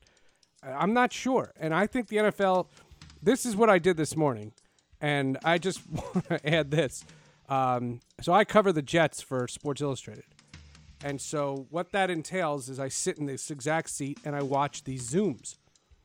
And I saw the coach, and I saw 3 or 4 players and 2 assistant coaches. Like, we were on Zoom for like hours. And my argument has been, they're going to go to the stadium. Listen to this. They're going to go to the stadium and they're going to do a scrimmage. And because of a bunch of injuries, they don't know the date. And I think the non-preseason games is one of the dumbest decisions they have made, because what they need to practice on field, there is so much to practice. Right. And to put a team together and not have them scrimmage against someone else is not fair to them. And it's a huge mistake. But also, I think they need to practice travel. I think they need to practice what are you doing? How are you doing this? Are you going early so that everybody gets there and isolates? Or are you going the day of? Are you going to make that decision depending on your distance? Like, for example, the Bears playing the Green Bay Packers, they're going to go maybe the night before or maybe day of. I don't know. I don't know. My point being is that they're not prepared, and I don't know how they're doing this. And every player is coming and going as they wish, and it seems like everything's fine. It seems like everything's fine in the NFL. And I don't know how they're doing it, and I don't know. But I'm not saying the NFL can't go, because the NFL is like baseball. If you're dumb enough to try this, go for it. Like, go for it. I mean, you want to talk about the Cleveland Indians? They're ridiculous. The game with the Cincinnati Reds today was canceled. They're going to try to play a doubleheader tomorrow. They try. But now you're talking about 4 or 5 games there. The Marlins lost 18 games. And, I mean, it compromises your competition. And if that Marlins thing, I mean, the Cardinals are a pretty big franchise to be out. They have to play 50 games in 40 days. I mean, so their competition's compromised. I don't know how the NFL's doing this. I do not know. But my argument is college and pro are so different. And I think all of your analysis makes sense for pro. It makes sense for the NFL. I don't see it the same way for college, because these kids, you've given them these scholarships, and it's like you own them. And I hate that phrase, but that's what it feels like. And yeah, you could opt out, but what does it do to your future? And you said it yourself. So the pressure on these kids just to do it so that they finish. And these guys are not going to the pros. None of these guys are going to the pros. I just think that's unfair. Well, in some ways, yeah, in some ways it almost makes the college game, you talk about the different pressures, right? In some ways, the college game even has more pressure to play because most of the players aren't going anywhere, because, there's such a thing. Now, here's the thing with football that's way different than, basketball and certainly baseball, the exact thing you mentioned, the jamming in of games for baseball. Football plays once a week, whatever, 3 times a month. I don't know if they're going to still do the buys kind of thing. It's not really. It's a condensed season. I think you have 1 bye week. Yeah. So they play 1 game a week, which, allows a whole different testing protocol as far as before the game, right? Before you get on that plane, boom, everybody gets tested. They've got 2 days to figure it out. So from that standpoint, it actually works for the players. And for the, however you want to call the, the bubble or whatever they're going to, play in, because the games are so spread out. You don't have like the situation of baseball, 2 guys get sick, a day before, where you're screwed because you can't replace them, and then that impacts 5 games in a row. And, so in some ways, the football schedule kind of naturally lends itself, to this kind of protocol. Again, another of these complicating gray area issues, that make football in some ways easier to manage from a testing standpoint. As Mike talked about, they travel charter. You don't have to go into airports. So all these factors, all are, plus here, a minus there, a complication here. It's, again, when you add it all up, they're all so different, number one, but all have, so many different gray pluses and minuses, really hard to make a clear decision. At some point you do the best you can and you put it out there, and the players themselves say they want to play. Again, how much is that because their careers are short? Most of them aren't going pro, or if the ones that are going pro have to, get seen for the draft. You see in basketball right now, the kids who played last year with no NCAA tournament, with no summer leagues, with no, the draft being pushed back, they're working out on their own for 8 months before the draft, and who knows where they're going to end up. So. Again, all these things just kind of get in the way. There's no real way to say, is it helping this guy, hurting that guy? It's, it's a real crapshoot. I don't know. And I said, I've said this before. When I watch the NBA or the NHL, and more the NHL, I've said this before, I think the NHL wins the return award. They came back the best. From the change in their venues, because their original venues were Columbus or Pittsburgh and Vegas, and they said, nope, you're out of control, you can't be trusted, And Gary Bettman, who I've known Gary Bettman for 15 years, and I don't think I've ever talked politics with him, but I could have sworn he's a Republican. And he, not that makes a difference, but I could have sworn, and he basically, without saying it, said a big old F you to America and said, you guys can't be trusted. I'm going to Canada. And the bubbles look gorgeous. I mean, and the arena presentation looks incredible. And what they've done is these custom-made tarps over the stands. And I'm not saying that they look, I'm not saying I want that permanent. I'd rather have fans. But it looks like it belongs. It doesn't look like a fish out of water, like, what the hell is that? It doesn't look like teddy bears in left field in Oakland or some of the other goofball things, you know. And again, I don't mind the cartoon fans and the cardboard fans, and I don't care if you want to put your dogs out there, and all those things are fine. Honestly, all those things are fine. My argument has been, if you can put me in a position where I know that everybody tested is clear and no one's going out of that isolation. Like, Danny, I don't know if you heard this. If you are caught out of the bubble, your team loses a draft pick. Like, they don't screw around. Like, that is hardcore. And I love it because when the game starts, I don't think about where are the announcers. I don't think about who's not in. What I wish is they could put more signage on the ice for the home team, and I want that for the NBA too, and I've told you that. I want to discern, you know, who's the home team. But at least in hockey, they got rid of third jerseys. So, the team that's in dark is the home team, and you kind of see that. And when the puck is in the ends, you don't even know that they're in a bubble. You're not even reminded. I think the show has been, the presentation has been brilliant. And what the NHL did that I like better than the NBA, and the NBA couldn't do this because of competition, and I want to ask you about that, because the NBA had no choice but to extend its regular season, and if you were in striking distance of the playoffs, you were invited to the bubble. Right. The Washington Wizards were never going to make it. Like, they were never going to make it. But you played regular season games, and in my argument, and I've said this to you on the radio, is the NBA does not value its regular season because most of it was pretty decided. Not all of it. Phoenix was definitely not. But my problem is that when Milwaukee's playing Brooklyn and there's nothing to play for, Giannis took the game off. And I didn't mind it. I'm not picking on Giannis, and I don't mind when LeBron sits. I'm not having that argument. But in hockey, you went immediately into playoffs.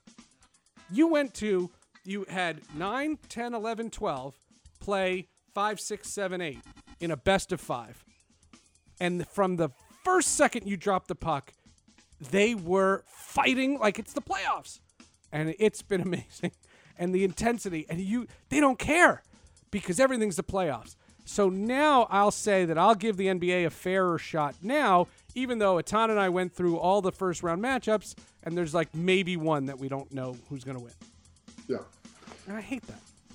Well, I think the other part with coming back is that they're essentially the end of the regular season was kind of like preseason, right? Everyone had to get back in shape, get their teams put together. Some guys, they ended the season with a guy injured who all of a sudden, because they had 3 extra months, he's not injured anymore. And so I don't mind that they had that kind of, the last 10 games of the season thing to get ready for the playoffs. And I thought that, kind of the play-in thing, gave it a different element. So I can absolutely see both areas. One conference was less, up in the air than the other, right? West had more teams that were close, so they ended up with, more teams in the bubble. So, so I don't mind that part of it. Probably the only issue I have with the NBA is, as you talk about the presentation, it looks more like Summer League than NBA arenas.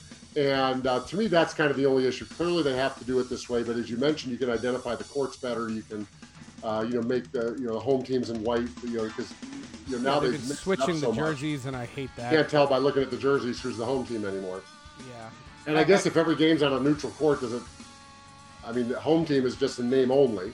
But that's the point. Is that if you superimpose a logo on the side of the court, so do it in the middle. Take that NBA logo out and put the Milwaukee Bucks or the Phoenix Suns, whoever the home team is, put them in there and just make it and say, can you do me a favor for the next 3 months? Home teams wear white and the road teams wear dark, and just pretend. And I don't mind the thing with the names, and if you want to go there, we can go there, and that doesn't bother me. What bothers me is I don't know who the home team is, and I don't know if I care about that game. And that game has not been that game has not, like, it's just such, the competitive balance in the NBA is the worst. It's the worst in sports. Well, the performances have been spectacular. I mean, you've seen players come back and, just have massive games. I'm surprised how many overtime games there are, how many games are going down to, 1 point.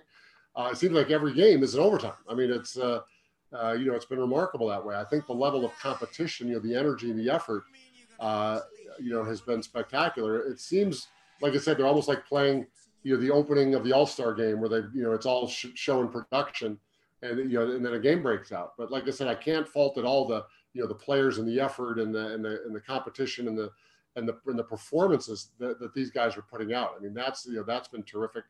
And there's the other stuff, right? There's the social justice element of it that you pick your side. Is it too much? Is it not enough? Is it misplaced? Whatever. So you can totally separate conversation. But I've been very pleased with the level of performance, and I think that's what really makes it a compelling TV. It's almost as Mike talked about, it was almost like Christmas Day where you have a quadruple header of games the other day. And ironically, on a Monday, that's not Martin Luther King Day, right? So right. It's wild. Games are on constantly, and it's great, and it's been good. I think the announcers who are not there, I don't think I don't feel like It hasn't bothered me. It really hasn't. It doesn't bother me in the slightest.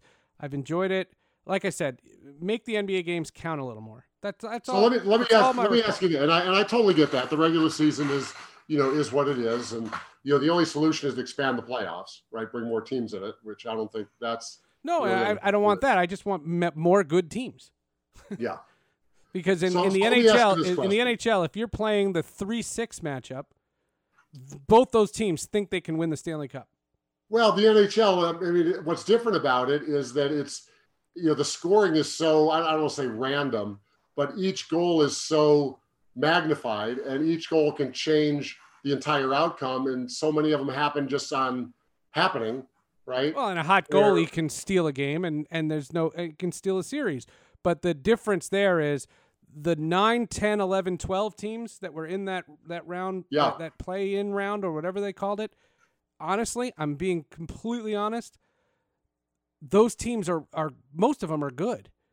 And my team, which I didn't think was awful, I'm being honest, my team, the New Jersey Devils, they're not awful. They missed the bubble by 2 points.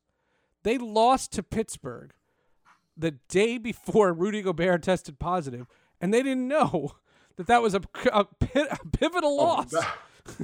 They didn't know. So let me ask you this question, and these are all the things that come out of it, right? So in the real world, everybody's staying home doing Zoom meetings instead of traveling around and being on site. What if you find out that that's better? Why do I want to leave my house? I can do all this from home. I don't have to go into the office. Right? What if you find out that announcers don't really have to be at the game? I see that coming. The reporters can stay at home and they put the guy up on stage with a camera and he does. Well, but the journalist's job has gotten harder, because if I want to talk about something with a player, I can go up to said player and say, hey, you got 2 seconds, and we can talk privately. And now if we want a one-on-one for SI, I have to send a formal request, and a separate Zoom link has to be created. Right. And that's a pain in the ass. So that's not the same. Sure. That's not the same. Right, again, the cost benefit of correct. Traveling. What I don't understand is the baseball. They are making all the players and managers do Zoom. Why are these guys there? And some TV reporter, this guy Otis, he came over to me and he on Zoom, and he said, have you been to a baseball game yet? And I have the credential for him. I haven't. And they said, well, why not? I said, what am I going there for? What do I need to see? I don't know. I don't see the value in that. If you're telling me that I can get a one-on-one with Don Mattingly, I'm there, but I can't. Yeah, and if the Marlins are going to set me up with Don Mattingly for 10 minutes for my podcast, I can do that from here. Again, that's the point. So, what happens when all these that's things... what I'm saying. That element has been taken away, and the journalist, and I don't know if you've noticed this, but there's a lot less breaking stories. Well, You're not hearing about players bitching as much, especially in the NBA where the players talk all the time. Right. Like they're, Wojciechowski and Shams Charania and those guys, like they're relying on texts because they've had years of building that up. Nobody else can. Nobody else can. I understand where you're going. In certain aspects, yes. I think the movie industry is going to be forever changed. I don't know what movie is coming out that I need to be in a movie theater for. And the only movie I can think of is Wonder Woman 1984 because I'm dying to see that movie. But if you told me it's on demand, and I don't know if you saw what's the movie, the $30 movie? Oh, Mulan. Did you see that? Yeah. Mulan, they're saying you have to have Disney Plus, which we have, but you have to pay $30 on top. And that's not worth it to me. Not if I could wait 6 weeks and I'll see it on Disney Plus regular.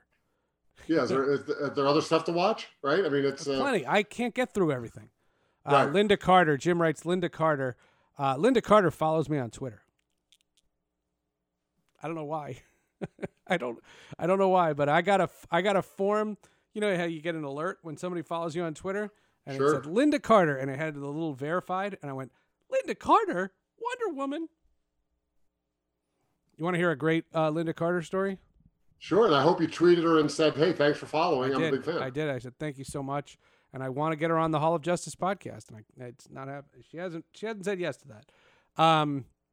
Linda Carter, the first season of the Wonder Woman TV show, they set it in World War II. Okay.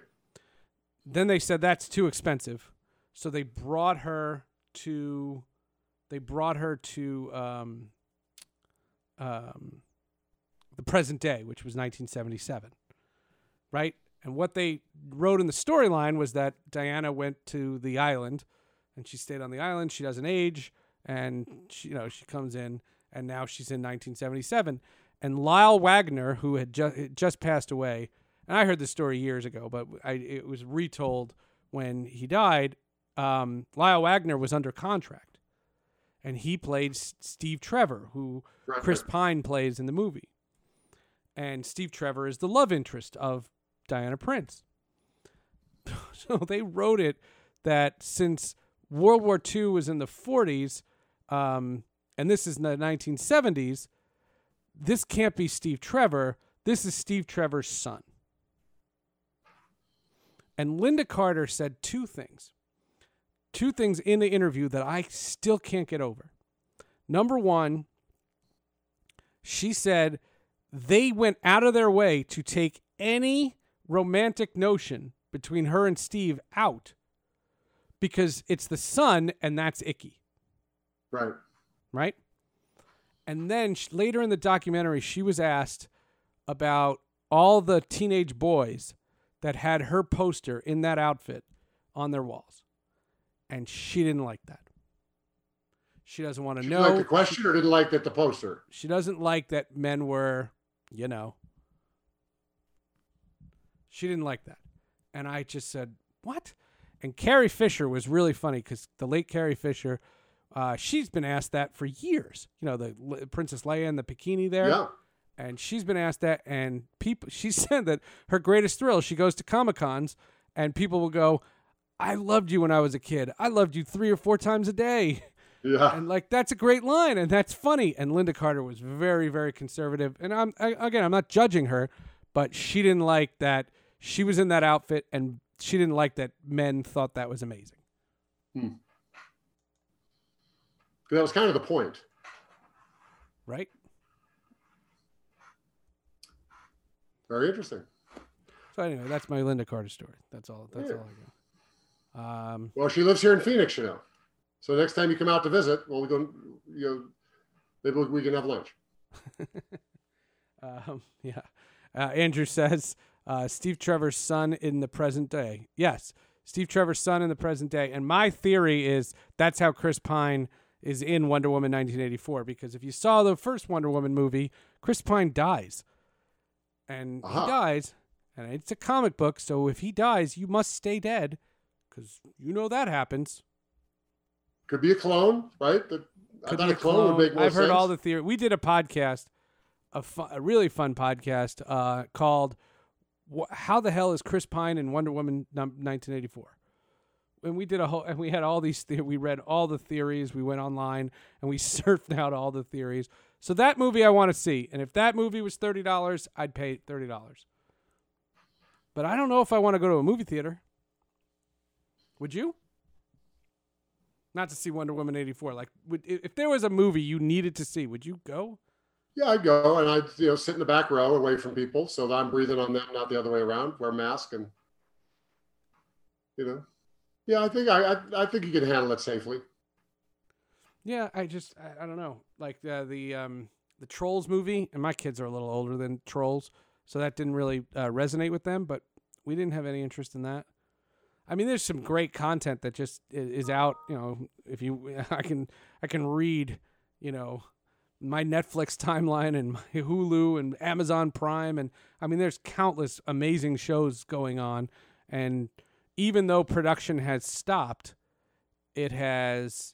There's such a plethora of stuff still out there, but there's going to come a time when they run out of stuff.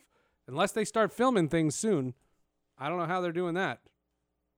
Yeah, well, I mean, reality is there a time that they're going to run out of stuff? I mean, there's how many tens of thousands of movies are already produced? How many zillions of TV shows you've never seen that you might say, maybe I'll watch MASH. Maybe I never did see Cheers. I never got into Cheers. Whatever. Right. Oh, I totally recommend it. My wife watched Gilmore Girls.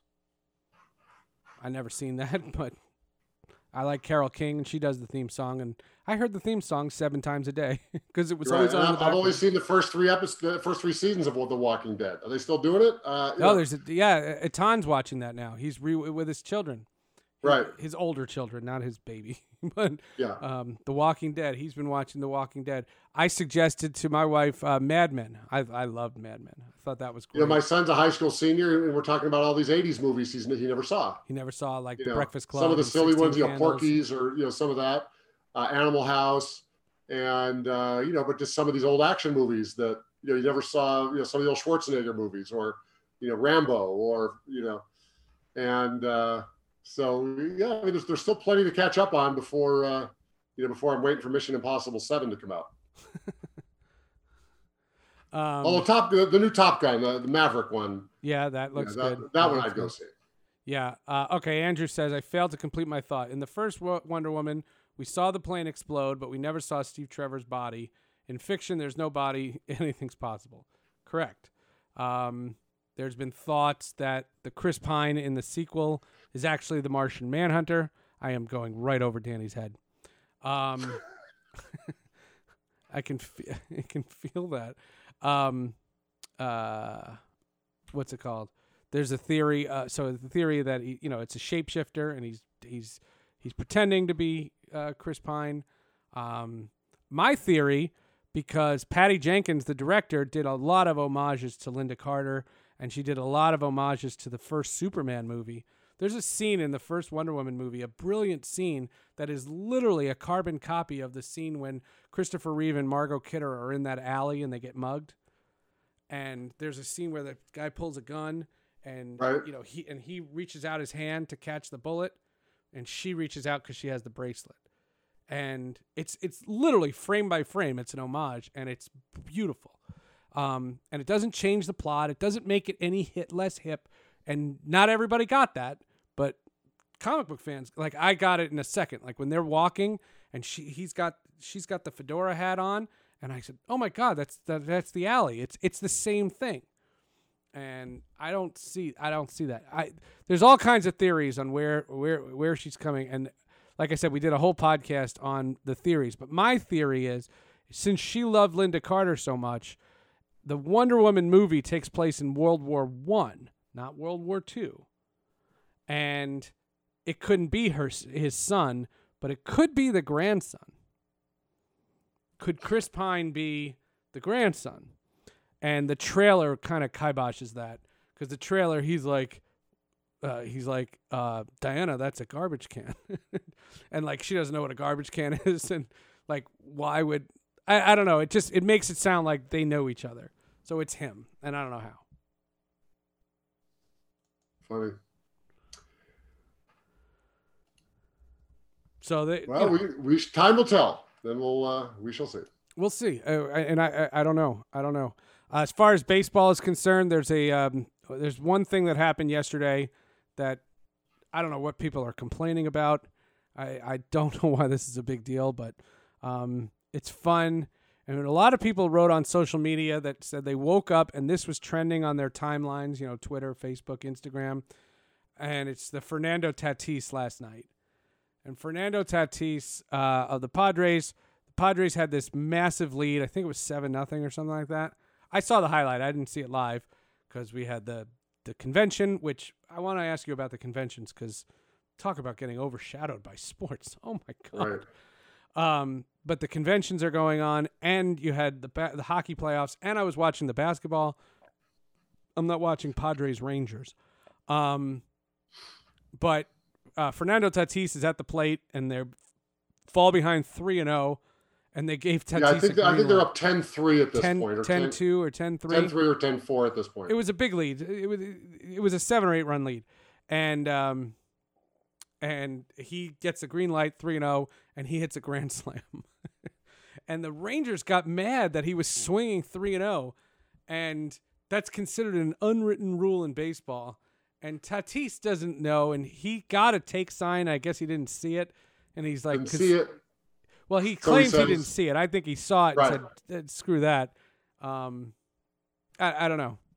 I didn't have a problem with it, but everyone's coming to Tatis's defense. And I just think it's not etiquette. It wasn't rubbing it in. The Texas Rangers didn't lose worse because Fernando Tatis hit a grand slam. And you know what? Fans got a kick out of it and let him.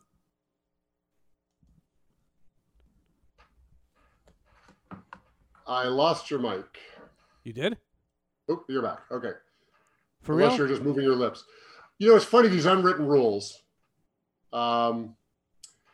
is so interesting because baseball, you got a 21-year-old kid juiced up, having a great game, already hit a homer, just focusing. He knows he's got a 3-0 fastball coming, something right down the middle, tees it up, and you remember when Bryce Harper came out, he was all brash, and they were saying, oh, he's violating every rule because he's exciting and he gives interviews and he wants the game to be fun and recognizable, and so pitchers were beaning him all the time, and because he was Bryce Harper. And there's similar things in all sports, right? You take a knee on the 5-yard line at the last play of the game when you're up by 3 touchdowns. Instead of going for the route. In basketball, you don't dunk on somebody with 10 seconds to go when you're up 20. You run the clock out. So it's really interesting. I get it. The kid's juiced up. Gets a meatball thrown at him and he drills it. So. It doesn't bother me. Yeah, it doesn't. That doesn't bother me at all. Or Bryce Harper. I'm on the Bryce Harper side. I want baseball players to be more flamboyant, like you see in basketball, more fan exciting. Get to know them better. Get out there and you look at football. Usually the scrubs are in when you're up 4 touchdowns. It's my only chance to score the whole season. I'm on the 2-yard line. Do I run it in? Yeah, it's so some of these unwritten rules. Let them be pissed. Well, it was funny because people were saying on Twitter, like, oh, this just feels normal to be having this debate rather than, should college football kids put their lives at risk? Like, it's just an easier debate to have. And it reminds me of a time right after 9/11. I would say 5 days after 9/11. Yeah. Major League Baseball, when they shut down, when they came back, the Yankees and Mets were both put on the road because Shea Stadium at the time was being used as a triage center. Right. And right. so the Mets, so even though we lived in the Yankees, we're in the, even though we lived in New York, we drove down, I was at MLB, and I drove down to Philadelphia, to the old vet. And I was in Philadelphia, and, we went there. And Charlie Steiner, who's now the voice of the Dodgers, great guy. Okay. Charlie Steiner came over and said, this was not on the air. He said, can I ask you a sports question? And I hadn't thought about sports because this was 9/11. Like it was crazy time. And I went to the situation with Charlie, and we took a walk, and we're in the press area of Veterans Stadium, and the Phillies were playing the Diamondbacks. Well, no, I don't even think they were playing the Diamondbacks, but the Diamondbacks were in first place. Remember, they won the World Series that year. Right. And he says to me, I don't want to sound callous, so understand the context in which I'm saying this. Like, I'm not losing sight of what America's in the midst of. And I said, don't worry, just say what you're going to say. He's like, Randy Johnson and Curt Schilling started the last two games before 9/11, and they're going to start the first two games back from 9/11. That's really not fair, is it? And he goes, I'm not going to bring it up on the air because it sounds really callous, but isn't that a real thing? And I said, you know what? You're right. I said, I don't know. You couldn't make that rule. There's no way they could tell him. But Bob Brenly, who was the manager of the Diamondbacks, was probably saying, screw it. I'm going to start my aces again. Well, they've had 4 days rest. Exactly. I mean, why wouldn't you? Yep. Exactly. Exactly. And it just reminds me of that. Like, if people are mad about Fernando Tatis, and no, he's not supposed to strike out. Jim writes, is Tatis supposed to just make an out? Aren't contracts based on productive stats? It's not even that. It's if 3-0, you're supposed to take. Make the guy throw a strike, and you're supposed to take. And if he can't find the plate, you get a free pass. Or 3-0, you're getting a strike. Swing away. Like tee it up because the bases are loaded. Right. But sometimes they don't always. A lot of times, in the way I was taught baseball, in a close game, depending on who the hitter is, if the hitter's not Fernando Tatis Jr., right, you say 3-0, take. Absolutely. Because that would be the play to make. In this circumstance, it's an 8-run lead, and they told him to take, but he didn't look or he didn't see, and he doesn't care, and I don't mind it, and it doesn't bother me, and it's fine. And he's leading the league in home runs, so it's a big a bigger deal. Right. For him, 21 years old. Yeah, and he's fine. So I said that, but I like that they're all fighting that. Okay, you want to fight something stupid and frivolous like this? That's fine. Well, at least we're talking about the game, not all the stuff around the game. My favorite line, and it's like I can retell jokes because you haven't heard them. There was a great picture 2 or 3 Sundays ago. The Angels are playing the A's in Oakland, and there's teddy bears. Did I tell you this last night? There's teddy bears in the A's have had cardboard fans, but they've put these life-size teddy bears in the seats. Oh. And they're there. And so I was on Fox Sports Radio, and I saw the picture, and a guy reached over a fly ball down the left field line, and a guy reached into the stands to get it. And the guy on Fox says, well, if that was a what's the phrase? If there were fans there, they would have interfered with that. Right. And I said, actually, it's Oakland, and they never sell tickets out there, so he wouldn't have had any problem whatsoever. Actually, I wouldn't have even put the Bears there. Yeah, exactly. So that's been good. The conventions are supposed to be these massive showcases. And half of it's on tape, and I think that's weird. Right. Part of it is the humanity of just watching these guys live. I'm not saying they should have had full-on conventions because, again, we're in a pandemic, and that's not the option. But if you know, and never in August have I had basketball, hockey, and baseball. You know, like, I'm sorry, I had a hard time captivating my attention. And this is, I don't care what side of the aisle you're on. I watch both conventions, and I do. Yeah. And I watch both of them, and I kept an eye on it. But man, when some of the speeches were amazing. The one woman who her father in Arizona died, she was dead on, and good for her. And she showed a lot of bravery, and that's not easy to do. It's even harder if there's 20,000 people in the arena. And that's, you know, Bernie was on tape, and Michelle Obama gave a great speech, but she's on tape. And Eva Longoria, what is the point of that? What was she doing there? Well, you know what's interesting, because we just had the conversation, which sport is more affected by not having fans? Football, 80,000 people, you know, basketball. Political rallies, big deal when there's no fans. I mean, you know, for Michelle Obama to give that great speech, but tape it so early, she didn't even know that Kamala Harris was the vice president. You know, to me it's a waste. You couldn't have waited 2 days or reshot it or something, or added something in or something. Right. Yeah, exactly. And you know, they talk about the ratings going way down. Well, it's again less compelling when it's not live, because you can tape it and watch it later. You're going to see the highlights, and it's not live anyway.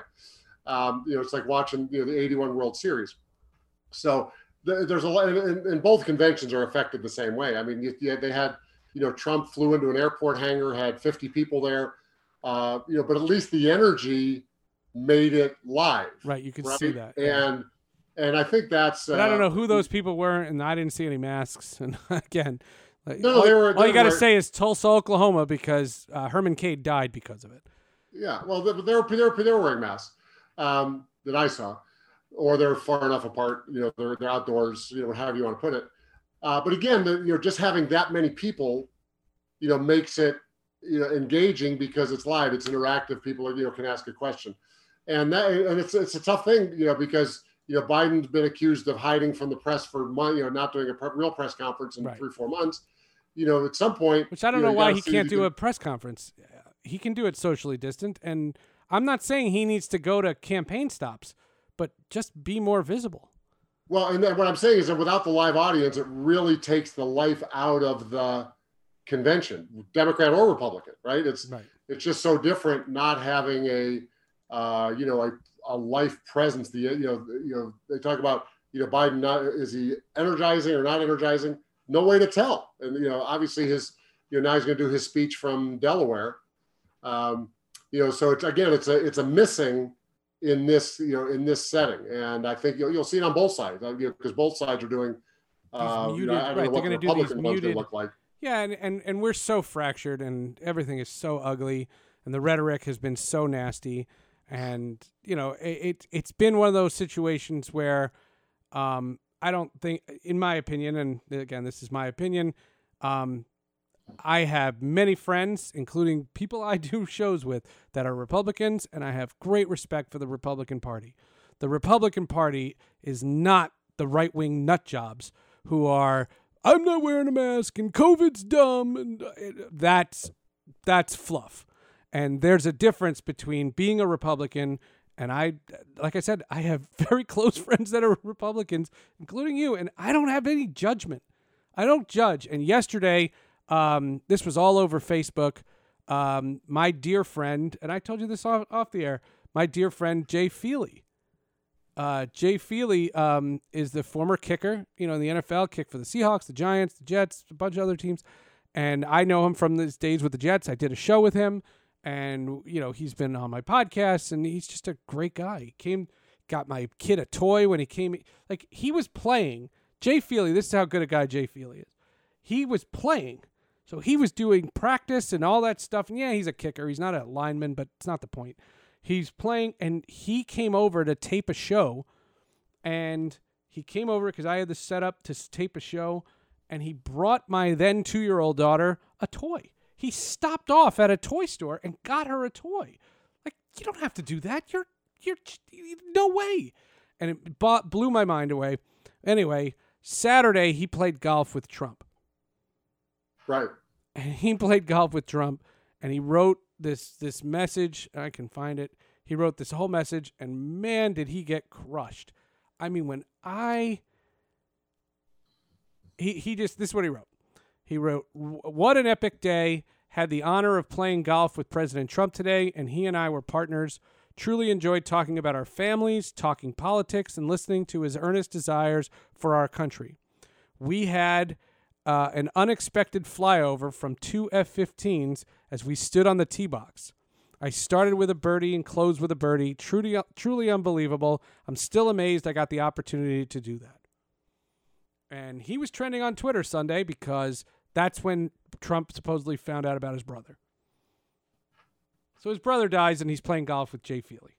And I was caught in the middle because I'm not should the president be playing golf when there's a pandemic going on and his brother's in the hospital and all these things? And I get all that. But I also, that's my friend, and I'm not letting him get thrown over the coals. And he was trending on Twitter, not in a good way. And I felt bad. And Sports Illustrated is like, "We have to do a story. You know, Jay Feely, you have to do an interview." I'm like, he's not taking my call. Like, what are you, out of your goddamn mind? Well, the same thing happened to Brett Favre the week before. A guy with a Hall of Fame career. They're all saying, well, he should be erased from history because he played golf with Trump. I mean, the personal venom is something that is so out of control. And you want to talk policy, you want to talk what's best, great, all for it. The personal venom, is something, this whole cancel culture. Oh, if you say the wrong thing, I'm going to make sure you never work again the day in your life. You saw it with the Houston Rockets photographer. He forwarded a tweet about Kamala Harris, which was not flattering, the Joe and the Ho. 30 years of work, he's fired immediately. It's like, can't you make an apology and get a fine and isn't there a middle ground somewhere for forwarding something insensitive? How many times have you told a joke and you go, boy, that just didn't go over well. Oh, my life is over. And, I think this whole, you say the wrong thing and your career is over. You say the wrong thing and you're banned for life. You do something stupid and, you're hounded the rest of your life. I mean, come on, that's, now you're talking about, what happened to forget your right of free speech, just the common courtesy of being able to, say the wrong thing and recover from it and say, I got that. I learned from it. I apologize for it. That's not who I am. Wow, did that come out? I realized something I didn't know before. I mean, that experience is gone. Comedians being able to, cross the line, doesn't exist anymore. And, that's to me is the whole bridge too far thing. That's it's too much. That's it's too fractured. Whatever side you're on. I don't get it. And my opinion is that if you can't stand up to scrutiny, then you don't have the right position. But to yell somebody down means that you don't have a very strong point. If you got to win by brute, not by idea. And that's the part that gets me all the time. I just, like I said, I've never in my life ever had a problem. I always thought it was weird because when I was growing up, people would always say, "You don't bring up politics at dinner time. You don't do that. That's not right." And I didn't understand that because I'd be learning things in like social studies and I'd be like, well, why can't we do this? And, and I grew up in the 80s. So Ronald Reagan was the president and I dug him. I thought he was very debonair and he said things really nicely. And I remember his speech when the Challenger exploded. I thought that was really he showed leadership, and I like that. And even George Bush, who screwed up in Iraq, and I don't want to talk about Katrina, but when 9/11 happened, and he was standing on the rubble, and he says, "And you tell those guys we're gonna hear from us." I was like, right the hell on, right on. And then and while he was still in office, I met George Bush, and he was the funniest dude, and I had a great meeting. And then he sent a picture, and I'm gonna get the picture. Hold on one second. Talk amongst yourselves. Well, it's funny. So you talk about being able to play golf with the president. The respect for the office. When when Obama was in office, I had the opportunity to go to the White House to to do an event there. It was a cocktail party type event, and Obama came and spoke. Biden was there. Supreme Court justices to tour the White House. To be able to have that experience, whether you're a Republican or a Democrat, to have the grandeur of being able to experience that up close, and to see the president in action up close, and to get to talk to a Supreme Court justice and senators and congressmen. I mean, it's when you can have that experience, the respect for that, it still means something. And the fact that you don't like the guy or you don't like his policies, the thing that always gets me is the level of venom that's in the conversation, both directions. And obviously more towards Trump than away from Trump, because just the level of venom is just well, he brings it on. Punishing. It's amazing he can get up every day. But even when you see the people who shouldn't be venomous, reporters, guys I respect, the CNN guys, Wolf Blitzer, John King, these guys who I know who have done NBA events, All-Star Weekend, it's hard to muster the same respect when I see it just so unreportery, so partisan, I don't so disagree. Name-calling. I don't that's it. I mean, that shouldn't be that way. Right. I mean, that's not how it should be. And it wasn't like that for John McCain, and it wasn't like that for Mitt Romney, and it wasn't like that for John Kerry. And I'm not saying any of those guys should have been president. I'm not going there, And we had a nasty fight in 2000.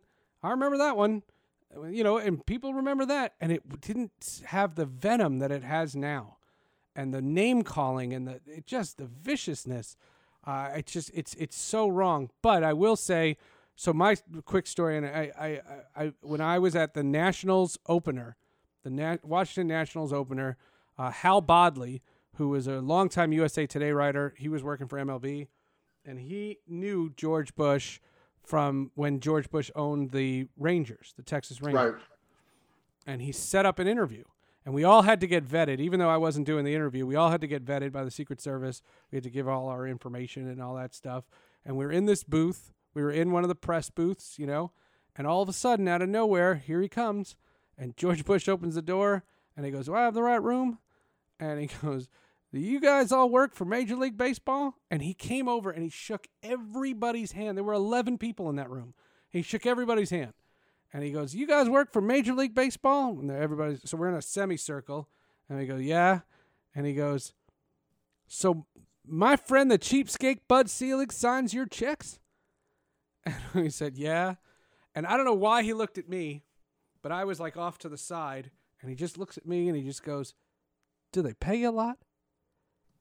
And I had to react, and I just go, "Actually, Mr. President, I'd love to ask you about that." And like the whole place laughed, and we stopped. And before the interview, they took a photo, and we didn't ask for the photo. We couldn't ask for it, Like we couldn't, like we didn't bring our cameras, and I don't even know if I guess the iPhone had just come out. And about 6 weeks later, there was this like big envelope sent to the MLB offices, and it was this photo signed by President Bush, like personalized photos signed by President Bush that they didn't have to do. And I took them home and I framed it, and this is it. So this is the picture, and you see Bush.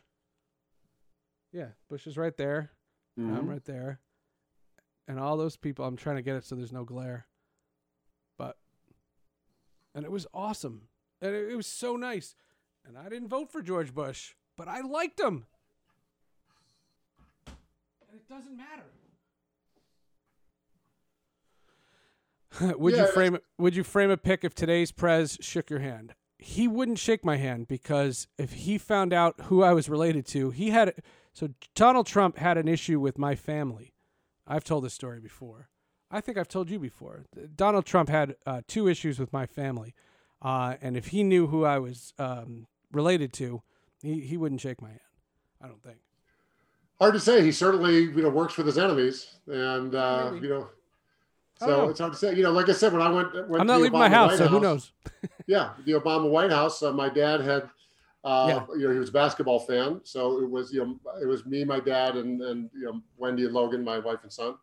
My dad presented Obama with a top 50 poster. Oh, that's awesome. Brought it up and gave it to the Secret Service guy. Here it is, autographed, and they got that kind of thank you note, back in the mail. And so it's again, no matter which side you're on, he's the president. He's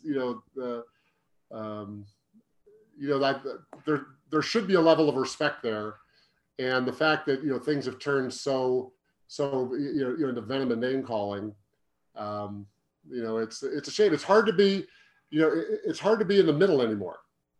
If you're not on one end, you're a traitor. If you're not on the other end, you're something else. And it's when most people are in the middle, and it's being driven so much by this this incredible outside energy. It's it's a shame there, and I don't know the solution anymore. I don't think is there somebody who can bring the sides together? Well, I don't know. Has it become so polarized that there's only one chance? There's only one chance, because if it's the other way, it's not going to be. And I don't know that he can. I'm not a huge fan, but he has to be the lesser of two evils. Has to be. Well, is he? But then there's the question: is he even running the show anymore? I don't know. I'm not. It is. It's a tough. I'm not debating. I'm not. It's a crazy thing out there. I don't know. But I know what I see. I know what's out there. He's Andrew writes, I can tell the story if you'd like, because I've told the story on this show before. He says, you think Republicans will just sit silent if Biden wins and socialism takes over? No, I don't think they will. But if he has control of the House and the Senate, he'll get more done. I mean, that's just because we're fractured. We're a fractured country, and this is what it is. And I'm not a huge Bernie Sanders guy, but man, Canada's got something good going on, and they handle coronavirus really, really well. Why? Because they're goddamn unified. And I'm not saying I like their plan. I'm not saying that's the best way to work.